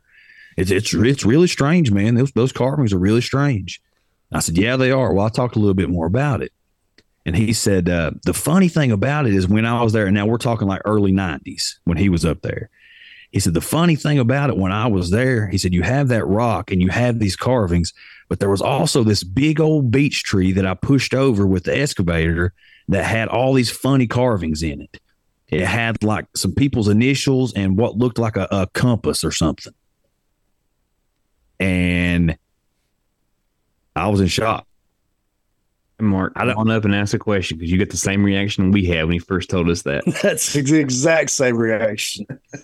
Jeez, no, please go on. Thank you for the opportunity. I'm just sort of soaking it all in. I mean, yeah, I can see why you guys are feeling astounded. It's astounding, right? And then to have that confirmation with a guy that you just happen to know is crazy. Yeah. Yeah. So anyway, to kind of shorten this down and kind of come to the conclusion of this little side part of it, we think that there's a great possibility. And our theory, I think to this point, and just based on the journals and what Swift wrote, we think that there's probably dozens of caches of silver that at least were there at the time that Swift wrote these journals. Now, could people have come behind him, guys that he worked with, natives that knew about it, all these different things? Could they have come by and swapped some of this stuff? Absolutely. But we do know for sure that there have been coins found in our area. We know that there's been a silver bar found in our area. So the evidence is there that this stuff is still out there. Now, if you have $25,000 to $30,000 worth of silver buried in 1768, that equals just that small little cache itself equals an ungodly amount of money in today's dollar amount. I mean, and it's amazing to think that there could be all of these caches in the surrounding area. Maybe they're, all these legends and everybody that you talk to in Central Appalachia believes that the John Swift silver mine is in their hometown. It's right here. But I will say, and I will confidently say, that I don't think there's anybody out there that has as much information as we do about where this thing is. Now, of course, obviously, there's going to be a whole lot of red tape and legal stuff that you're going to have to look at and getting into. And we've already been, hashing out game plans for all that and looking at all these different things and all these situations on, okay, if we do find this, what's the next step? And then the step after that and the step after that. The last thing we want is putting it out there right off the bat and the government comes swooping in. I mean, you got suits that are dying to get back into these mountains any possible chance that they can get. We're probably already hearing a dumb. Yeah. Well, yeah, for sure. And hopefully they're not hearing this, but we've been kind of vague, and I don't want to ask for specifics. I think you guys should be vague about specific locations if you haven't already revealed it. But all right, ladies and gentlemen, let's take a brief moment to talk about our newest sponsor, Flow Blend. If you're someone out there who's packing a lip, you want that nicotine rush, you want that tobacco high, well, what you don't know, maybe you do know, is that that's not a healthy way to live your life. You're going to end up possibly losing your teeth, maybe even getting mouth cancer. And take it from me, I'm a guy who smokes blunts. I like a nice cigar wrapped around some weed, and this is a very interesting product because you're kind of getting the benefits of weed without the nasty side effects that typically come along with these pouches, these oral pouches that have become a popular, cleaner replacement to dip. You don't have to spit it every 2 seconds and create a big mess wherever you happen to be hanging out. Flow Blend, that's right, is a pouch with no nicotine, no tobacco. It's got CBD in it, as well as some really great flavors like orange tang, wintergreen, coffee, and spearmint, cherry blast, and dewdrop apple. And these are all CBD blends. 10 milligrams per pouch with no artificial sweeteners and simple ingredients. It's a great way to replace those nasty pouches that are ruining your gums, maybe even your oral health, your breath. This is a good replacement, folks. Kick that habit and pick up Flow Blend. Not only do they have these CBD pouches, they also have cognitive enhancement in the form of nootropic pouches. That's right, there's a variety of flavors here as well: cocoa bean, spearmint, cherry blast. So consider, as I am, kicking that habit and replacing it with a nootropic pouch. I think I'm going to try these nootropic pouches during a podcast interview, and I'll let you guys know what I think. Until next time, go to flowblend.com and place your order today. Average customer rating 4.8, and it ships in less than 24 hours. You get free shipping on all orders over $49, and if you use the promo code CRAZY, CRAZY, all capital letters, you will get a discount. Thanks to yours truly. Now, let's get back to the show. On the point of locales, there's a lost state that I don't know if many people outside of this area would know about. Hopefully you guys know about it. Have you ever heard of the lost state of Franklin? Yep. I actually just got done researching that into a lot more information that I've came across. So this was where I was hoping we would find a connection. I had thought of it as we were talking. I'm like, didn't I just learn something about this area? So for folks who don't know, the lost state of Franklin officially was around from, I guess, the 1784 to 1788. Maybe it was around longer than that, but that's the official story. And apparently, one of the reasons why they'd been broken up was because of some meddling on the part of Spain. Spain sent an agent out to Franklin to get involved somehow, and then North Carolina came in and drove out the Cherokee and the Chickasaw. And you mentioned that like little tidbit of like, oh, well, it could be Spanish according to this one guy. So we know Spanish were in the area. Not that I think that's necessarily the most interesting thread, but the Cherokee, of all the Native Americans, they have some of the most interesting myths, and they also have some of the most interesting legends about them. One of them being that they had paved streets and brick homes. Like, this is something that I heard recently. I'm like, that's incredible. So to think they had brick homes and paved streets, I mean, it's not out of the question to suggest they might have an underground cave or something like that, have the ability to reinforce a cave and, maybe even go quite far. Like you said, those tunnels in the Mammoth Cave system haven't been panned out. And there's this whole lore about the Underground Railroad, right, that freed so many slaves. And to bring up another kind of lost group rather than a state, the Knights of the Golden Circle, who are famous for kind of the, trying to redeem the lost cause of the South, or at least that's what the North says. I don't know how you folks feel about it. I don't want to, I don't take any sides. I'm about patriotism, not North versus South. So you're not going to get any guff out of us, man. Well, good. But I do think that they're somehow, they could be involved, right? There was this whole network of agents on the part of the South who, were trying to recover a lot of the gold that they had stashed during the various battles. And I'm sure if, they were foreseeing a loss, they would probably take all the gold away as soon as they could before it was seized by the North, in whatever battle. I'm not getting specific, but just speculating there. Yeah, I'm sure there's plenty of locations around the South that have these sort of caches hidden. Yeah, for sure. And that's something that we're looking more and more and more into. But throughout this process, like we said earlier, it seems like the more we dig and the more information that we try to find on this silver mine, these journals, this rock, all this different stuff, not only do things keep getting weirder and weirder for us, but we start hooking up with other creators and other people that are working on certain things in the Appalachian area, a lot of the central Appalachian area.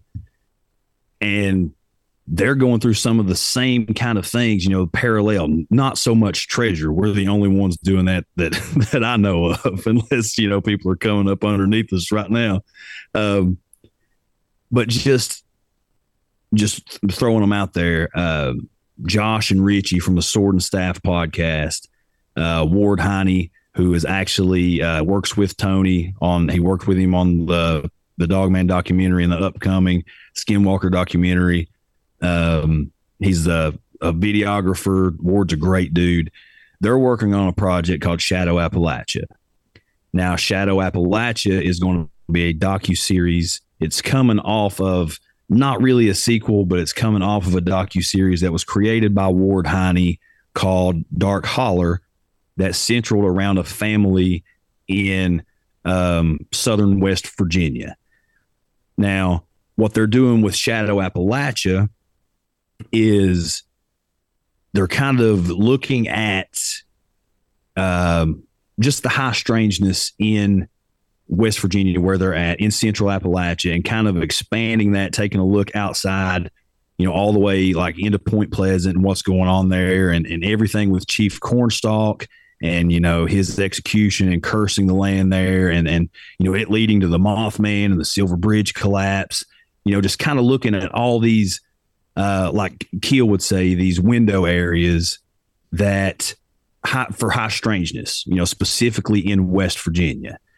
So we start talking to these guys, and a lot of the things that have been going on run crazy parallel to some of the things that we've been experiencing. Now, when you look all back, at any treasure that you want to talk about all through history, I mean, for God's sakes, Hollywood has made a fortune on cursed treasure. Guardians, guarding this treasure. Dragons have always, any Middle Earth movie you want to talk about, there's a dragon guarding some treasure. There's always these curses. There's always this stuff. And I started looking into treasure and the paranormal, because there's been things that have been going on with us specifically. There was a couple different entities that I really started looking into and digging on. And then I started seeing stuff, and we all know you gaze into the abyss is going to start looking back eventually, if they're not looking already. So I thought, well, it's the research that I'm doing is the reason that I'm having these experiences. And really quickly, Lilith is one of these entities that I was looking into really hard. Every culture, every civilization all throughout history, I believe, have a representation of Lilith, this demonic entity that was, half woman, half bird, said to have owl's feet, wings, that could portray owls, like all this different owl and crow and raven, these carrion predator birds or birds of prey, these features. Well, while I'm researching all this stuff, I see this lady in white one night step out from around my building. Totally freaked me out.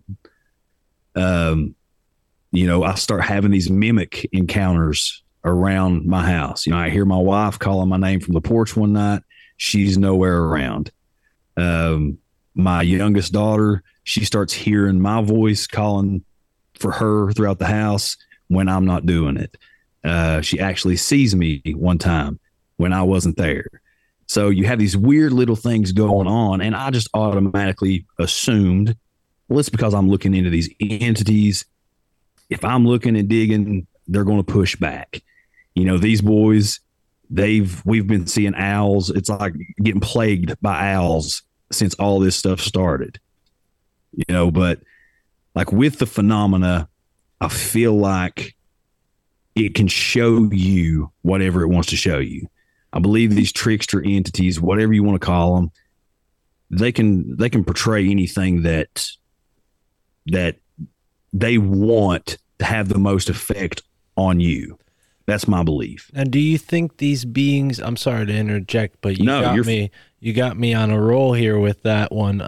Do you think these beings in a way are defending themselves from your intrusions? Not that you guys are intruders in the sense that you kind of just actually stumbled upon it. You're not like trying to go after these entities. Do you think that, it's more like a defense, or do you think they're a part of pulling you into this mystery? Do you think it's almost like you kind of, as you look into them, they're like, oh, you want to know about me? Here, let me show you. And it's not always what you expect.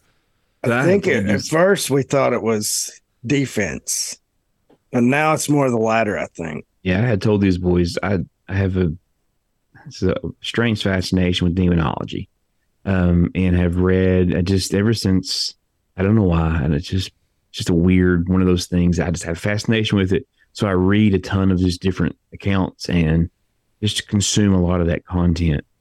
And there was a demonologist who was written. The name slips me right now, but in all of his writings or books or whatever, the thing he always kind of mentions is, it's the more you look into these things and the more you find out about these things, the more they find out about you. Right. So there's a definite give and take of, but you're learning about them, but they're also learning about you. And when we initially started this whole thing, I kind of thought like we just tripped and fell into a cool story, hopefully pays off for us being, filthy rich for the generationally rich the rest of our lives, which would be awesome. But what are the legitimate chances of that happening?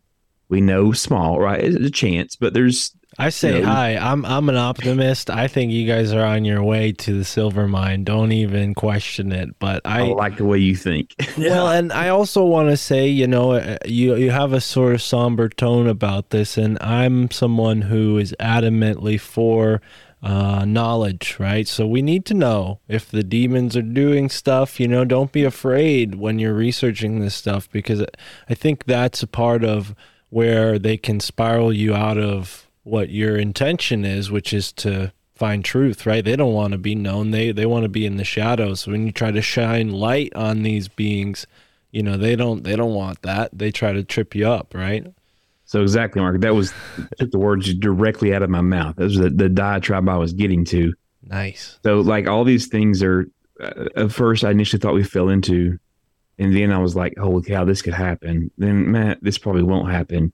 And then we started having all these crazy things kind of that have never happened to me before. Like I've never had experiences like Justin has or anything like that. So I began to think like, maybe there's something here that doesn't want us to unveil some answers and doesn't want us asking these questions. And maybe there's something they're trying to hide. And maybe we've been put in this position to say, hey, no, what, fellas, screw you all. We're going to find this story out. Find out what the freaking truth is, and then tell everybody about it. And then that's kind of the vein that I think we all three kind of fell into. That there's something here that I'm 95% confident that we will find this mine, become generationally wealthy, and then have a story of truth to tell. That we had some bumps and bruises along the way. There were some entities that tried to keep us from finding this thing, but this is how we overcame all of these things. I say you find the money, the silver, whatever it is, gold, metaphysical treasure, and you don't tell anybody at all, because the mystery is what makes it powerful, and also that'll probably keep you alive longer than very true, very, very true. Yeah, for sure. So yeah. Well, I think it's one, and just kind of piggybacking on what you guys are saying there, I have this strong belief that the gods that we hear about, that were worshipped in all of these civilizations all throughout history, these aren't just some figment made up. They're not figment of people's imaginations. I believe they actually communicated with these entities and looked at them as gods. I believe they brought them knowledge. I believe they brought them information. I believe they were able to give them whatever they wanted in life. Now, there came a time when some of these one God religions started getting, really, really strong and taking up the majority of people's beliefs in belief systems in the world. I believe as the one gods got higher and higher and higher in faith and belief, I believe these other gods went lower and lower and lower and lower and kind of forgotten. Okay. So now we're at a point with podcasting and documentaries and content creation and all of these people that are performing their own research. There's probably thousands of people out there that believe exactly what I just said that are kind of shining a light back on these old gods, if that's what you want to call them. Now, even though it may not be in the same general concept of, hey, we're calling on these old ones to worship them, we're calling on them so they can come into our lives and give us what we want and do all these different things. I feel like giving these old gods the attention that's starting to come on them, I believe it may be bringing them back a little more. I believe that's why, in my opinion anyway, I believe that's why there's so many more accounts that are coming out now, so much stranger, like the weirdest encounters that you've ever heard have all come out within the last few years, it seems like. It just, all these crazy cryptids that have never been seen before, these rakes and these winged humanoid creatures and, all of these different things. Like, again, I believe this is these entities, or like, if you look at them like a Cthulhu, okay, say there's a centralized entity here, but it has all these tentacles. And I'm taking this kind of a little bit from Nick Hinton's playbook, the way he explained it to us. You have this central trickster entity intelligence out there, and it's able to have all these tentacles and to poke holes into our reality. And wherever those rifts come into our reality, wherever that hole is poked, you might have a UFO sighting. You might have a cryptid encounter. You might have a poltergeist encounter. You might have an apparition scene. So it's like the more attention that we're giving them, whether it's positive or negative, the more attention that is being brought on these old gods, I believe they're kind of coming back. I believe they're pushing their way through that, what used to be a wall of a veil that's now more like a sheer curtain of a veil that they can just slide right through. Now, are these entities pushing us in a direction? I hope not. Are they creating some kind of confusing? Hey, as long as it's not off the side of a cliff, they can push us towards a treasure. That's fine. Well, you look at, and sorry, I keep going off on tangents, man. My brain's starting to fire. No, this is all in line with what we're hoping to get into. Yeah. Yeah, absolutely. Look at Ape Canyon, right? Now, most people know the story of Ape Canyon. These dudes, these miners, they stayed in this cabin overnight. They had all these Sasquatch-like creatures that came and was throwing rocks and screaming at them and even pushed their arm through a door and a window, and they fought these creatures off all night long, right? Everybody knows that story. What most people don't know is that these miners, when they got here to this place where they were going to look for this gold mine, again, we're talking about a mine, they encounter this Vanderwhite, this woman in white, who led them, told them the location and the direction of this gold mine, okay, and told them that there would be an arrow to show up in the sky and lead them to the mine to follow this. Like, they have all these weird psychic encounters. One of the stories is one of these guys was getting ready to scratch something down on a slip of paper, and in his brain he thought, I need a writing utensil, and one appeared in his hand. I mean, just these different these different things. And if you look at demonic encounters all throughout history, when somebody has like a demonic attachment, in some of these cases, they can be walking down the street and think, man, I could really use $100, walk around the corner, and there's $100 bill laying on the sidewalk. Now the majority of the times you have all these really positive things and it turns super dark and negative. Just like these guys are looking for a gold mine. This lady in white, who the way they talked about it, they adored this woman in white, this Van der White. Well, guess what? It didn't get really good for them because they had to fight off a bunch of Bigfoot all night long and almost died. Right.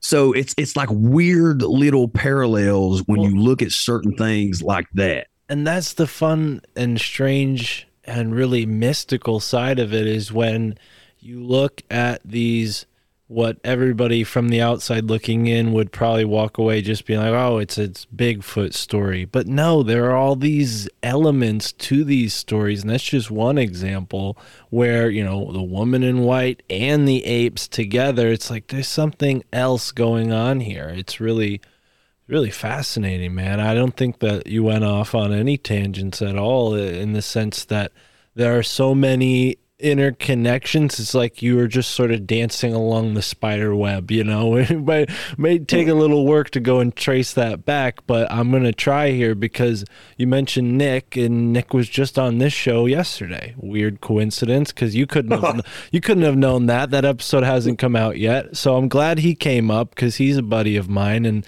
he definitely is on the right track. And one thing that I've never been able to let go of is this Native American legend, prophecy even, that I've heard, that this, I think her name was Fire Eyes or something. It was a blind Native American Cherokee prophet.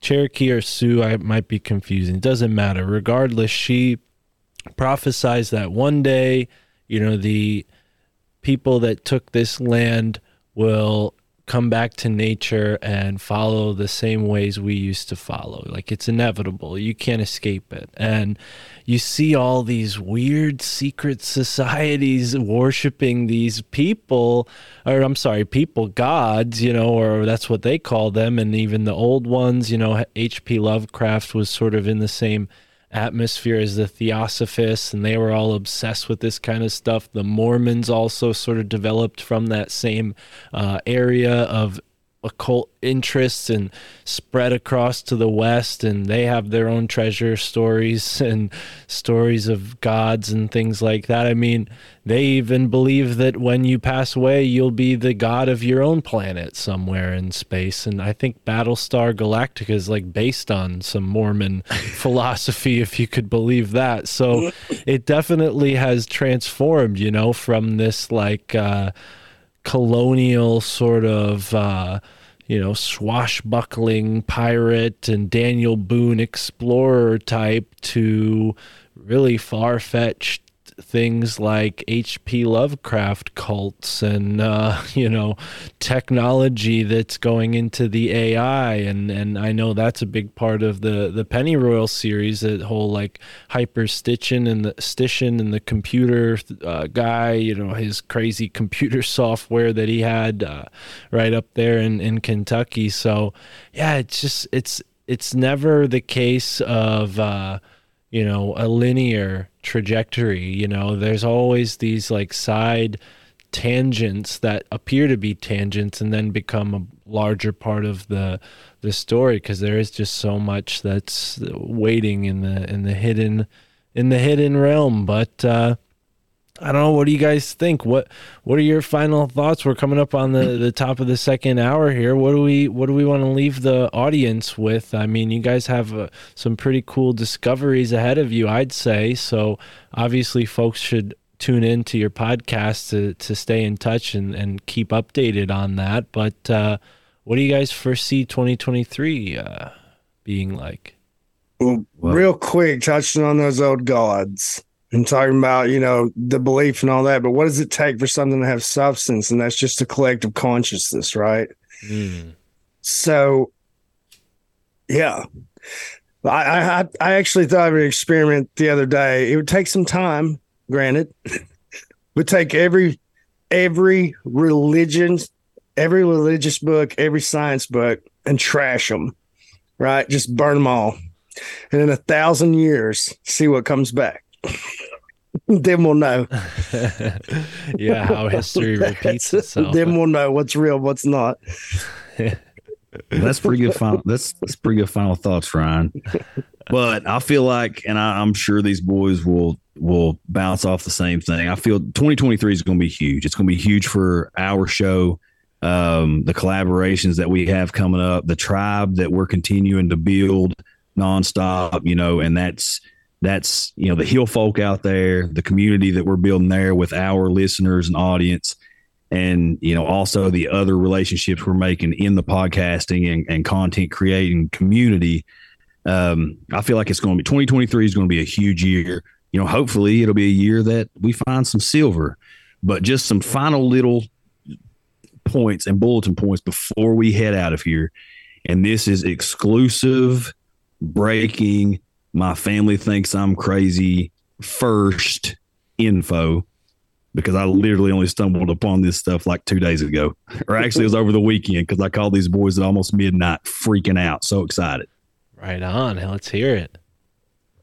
Okay. So we talked about, we've spent this entire episode talking about the importance of the natives and what they did and kind of the basis that they laid here before, white settlers came in and all of these different things. And, so I started thinking to myself, when I started looking into the paranormal and treasure and making these connections, I started really, really thinking, okay, if we're going to understand the Swift Silver Mine, if we're going to understand these journals, if we're going to understand the treasure, we need to understand the man. We need to understand John Swift himself. So I started doing a bunch of digging, and I found out that John Swift is related to the Jonathan Swift, English author, poet, that wrote most everyone knows Gulliver's Travels. He's related to the Jonathan Swift there. So when John Swift first came into America, he was a seafarer, explorer. He kind of had this Swift name, this English Swift name. So he already had recognition and a little bit of clout. He settled in Alexandria, Virginia, and he joined in with General Braddock and his army. So General Braddock and his army, they're marching, and they get kind of circled, and they get beat up pretty bad by the Shawnee that are around the area. Shawnee didn't like what was going on, so they drove them out. Well, Swift, being a smart, man that he was, he decided, what, I'm just going to join up with the Shawnee. I'm going to learn from them and live with them for a while. So when he joins up with the Shawnee were already mining this silver. Swift comes in, kind of says, okay, well, I have these connections. I can get manpower. I can get this. I can get that. Kind of takes over the rights and the control of the operations of mining this silver. But while he was with the Shawnee, he marries, he weds a Shawnee. He takes on a Shawnee wife. This lady's name was Elizabeth Cornstalk, the daughter of Chief Cornstalk.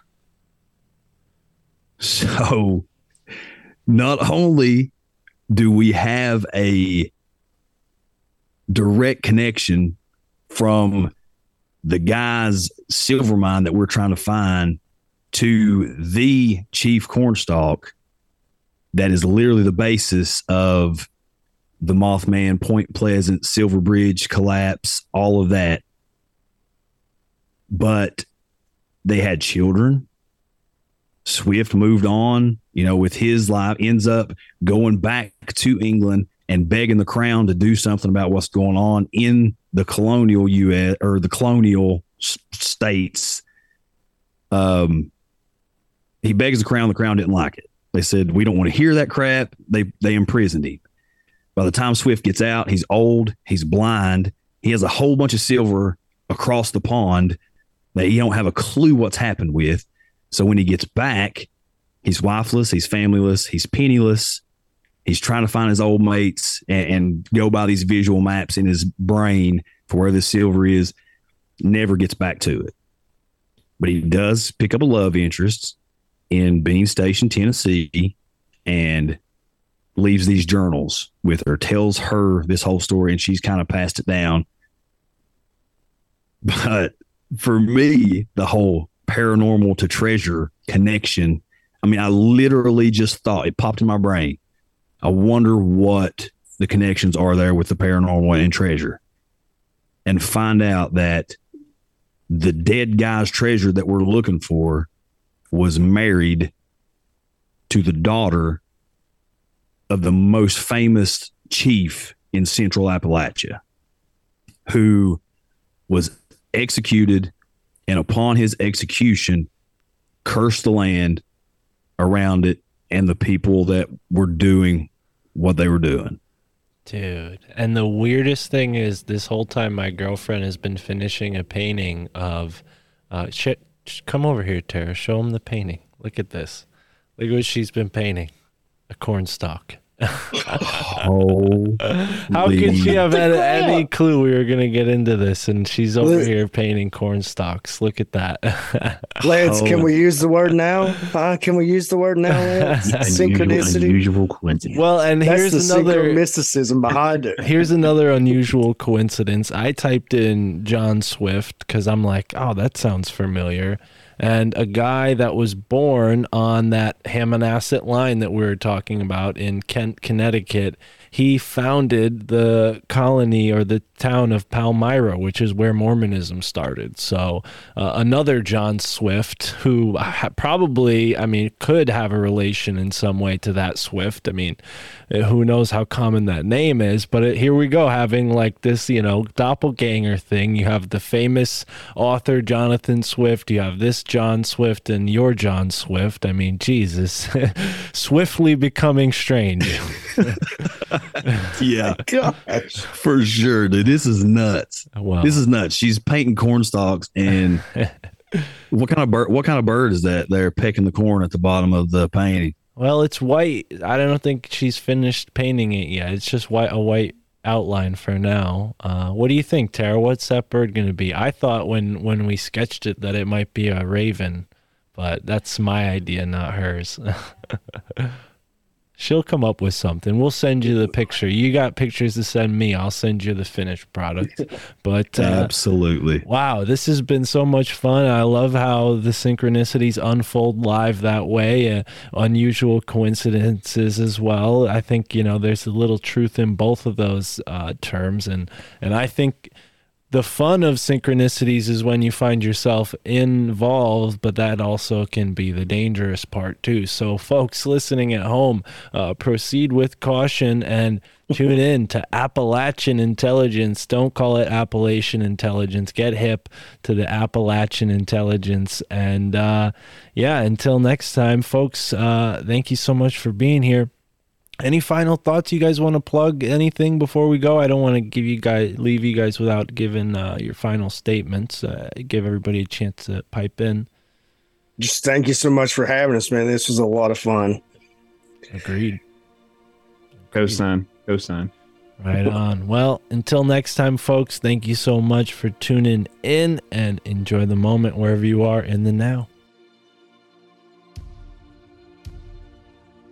All right, ladies and gentlemen, thank you for tuning in to this episode of the My Family Thinks I'm Crazy podcast. Shout out to Appalachian Intelligence, Justin, Lance, and Ryan. 3 really fascinating gentlemen, stand-up guys, friends of Tony Merkel, and now friends of mine. I hope they're soon to be friends of yours as well, folks, especially if you live down in that area. Get in touch with them. Maybe have a tip, a clue, or at least you could just tune into their podcast, really, no matter where you live. It's, of course, titled Appalachian Intelligence, and they don't just talk about treasure hunting. They talk about a whole bunch of topics that we've touched on this show, and a whole lot more that is specific to their local area, an area that is one of many in this weird, esoteric America. I've been focusing on New Haven along with my girlfriend and our co-hosts on Esoteric America. For the past episode, we covered New Haven. We'll be continuing to cover it over the next 3 episodes of Esoteric America. Mike Wan and I recently uploaded a new episode of Your Handbook for the Apocalypse. And after the trip we went on this weekend, you're going to want to get on the Patreon to hear all about a trip that I took along with Recluse Steven Snyder from the Farm Podcast to Rose Valley, Pennsylvania. So that's only going to be available on the Patreon. Please do go over to the Patreon. We also have a Substack and a Rockfin. Those are the #1 ways you can support the show. Of course, you get an ad-free version of the show. You get no breaks in the episode, like today's episode had that ad break in the middle. Well, guess what? We got to pay the bills around here, folks. If you don't like it, too bad. You don't want to hear the ads? Go over to the Patreon. That's all I need to say about that. It's a value for value show. We function with the value for value model, and I've integrated these host-read ads because A, I need the money, and B, it's not as much of a commitment as some of these other ad services. For instance, if I had dynamic ads in my show, I would need to change my RSS feed or work with some sort of service that would impose ads at random intervals throughout the episode. And I just don't like listening to that. At least with the host read ads, you know generally how long they are, and if you really must skip past it, you can skip past it. I don't mind. I listen to Sam's host read ads on Tinfoil Hat, and they're kind of funny. So hopefully you folks don't mind listening to the ads, and if you do, sign up on Patreon, support the show. That is the best way to keep this show going. It's the most direct way to keep the show going. And guess what? The more folks we have on Patreon, the less I'll need ads. So that's that. Anyways, thank you for tuning in. Please do go and support Appalachian Intelligence and check out what Justin, Lance, and Ryan are doing. Of course, they've been interviewed on Tony Merkel's podcast, The Confessionals, and I think I'll be on that show very soon. We were supposed to record this week, but we had to reschedule. I've also recently been a guest on Project Cheney and Michael A. Hoffman's Revisionist History.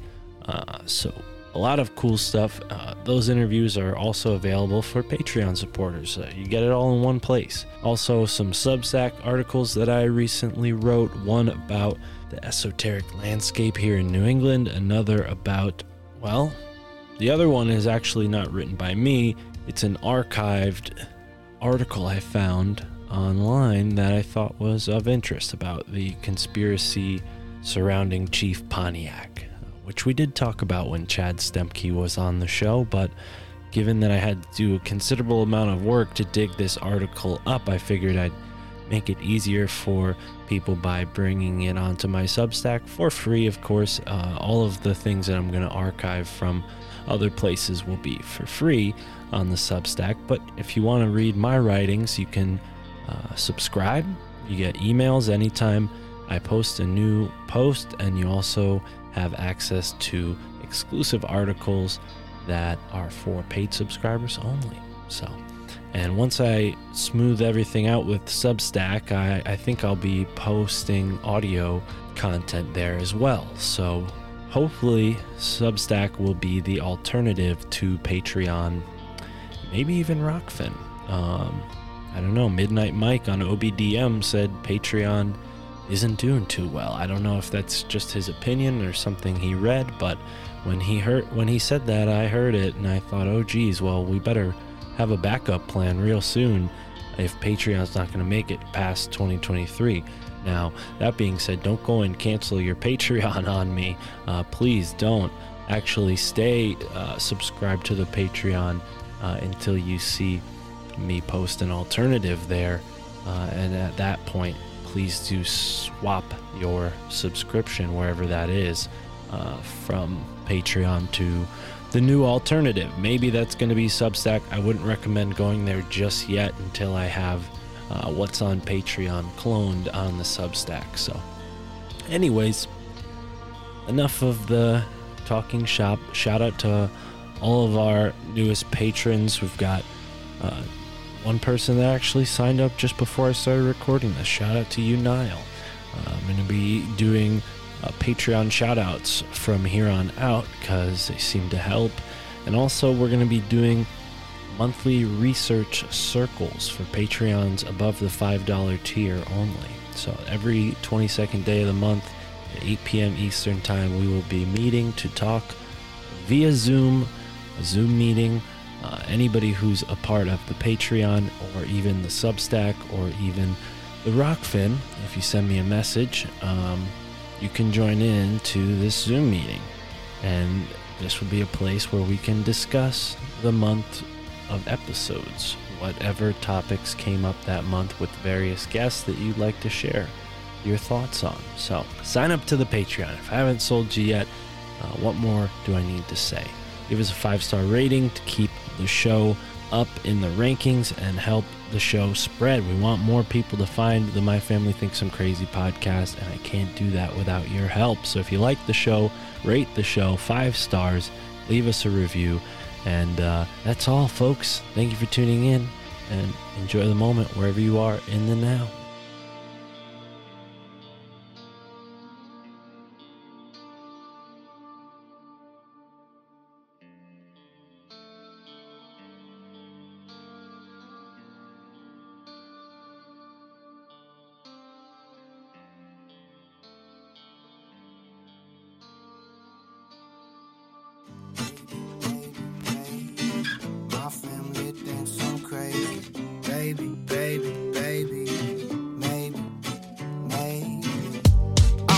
Extraterrestrial, trying to stay human in a cesspool of professionals. But I confess too much off of the tongue. All my aunties and my uncles shield the ears of the young.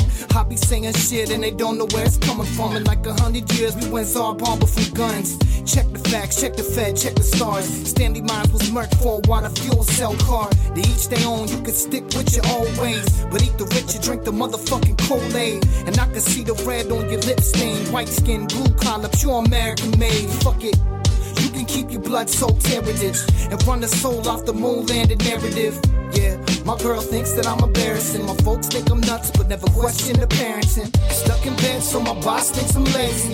Connecting dots, but it's all kinda hazy. I'm on the internet, feeling like I'm Dick Tracy. My pap thinks I'm un-American and shady. Yeah, I'm feeling unhinged lately. Encounters of the fifth kind on the daily. You could tell me that the president's an alien, it wouldn't faze me. My family thinks I'm crazy. Baby, baby, baby. My family thinks I'm crazy. Baby, baby, baby.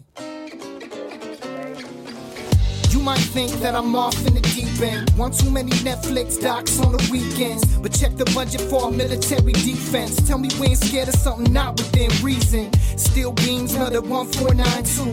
And 9/11 was the red, white, and blue. And you be lit off the floor, riding, ain't got a clue. All your dreams just shit on a Rockefeller shoes. Don't believe a damn thing a politician ever said. Ain't one brick left to gold up in the Fed. They still got bricks of cocaine to make crack. Oxy's killing the working class, FDA's whack. Talking like this, got kin talking behind backs. Too much to unpack, so they talk smack. And I'm just trying to converse with my clan, but it ain't fam. So I'm here setting up camp. Stuck in bed, so my boss thinks I'm lazy. Connecting dots, but it's all kinda hazy. I'm on the internet, feeling like I'm Dick Tracy. My pack thinks I'm un-American and shady. Yeah, I'm feeling unhinged lately. Encounters of the fifth kind on the daily. You could tell me that the president's an alien, it wouldn't faze me. My family thinks I'm crazy. Baby, baby, baby. My family thinks I'm crazy. Maybe, maybe, maybe. Just maybe. Stuck in bed, so my boss thinks I'm lazy. Connecting dots, but it's all kinda hazy. I'm on the internet, feeling like I'm Dick Tracy. My pap thinks I'm un-American and shady. I'm feeling unhinged lately. Encounters of the fifth kind on the daily. You could tell me that the president's an alien, it wouldn't faze me. My family thinks I'm crazy. Yeah, I think one thing I've learned is you can't rule anything out.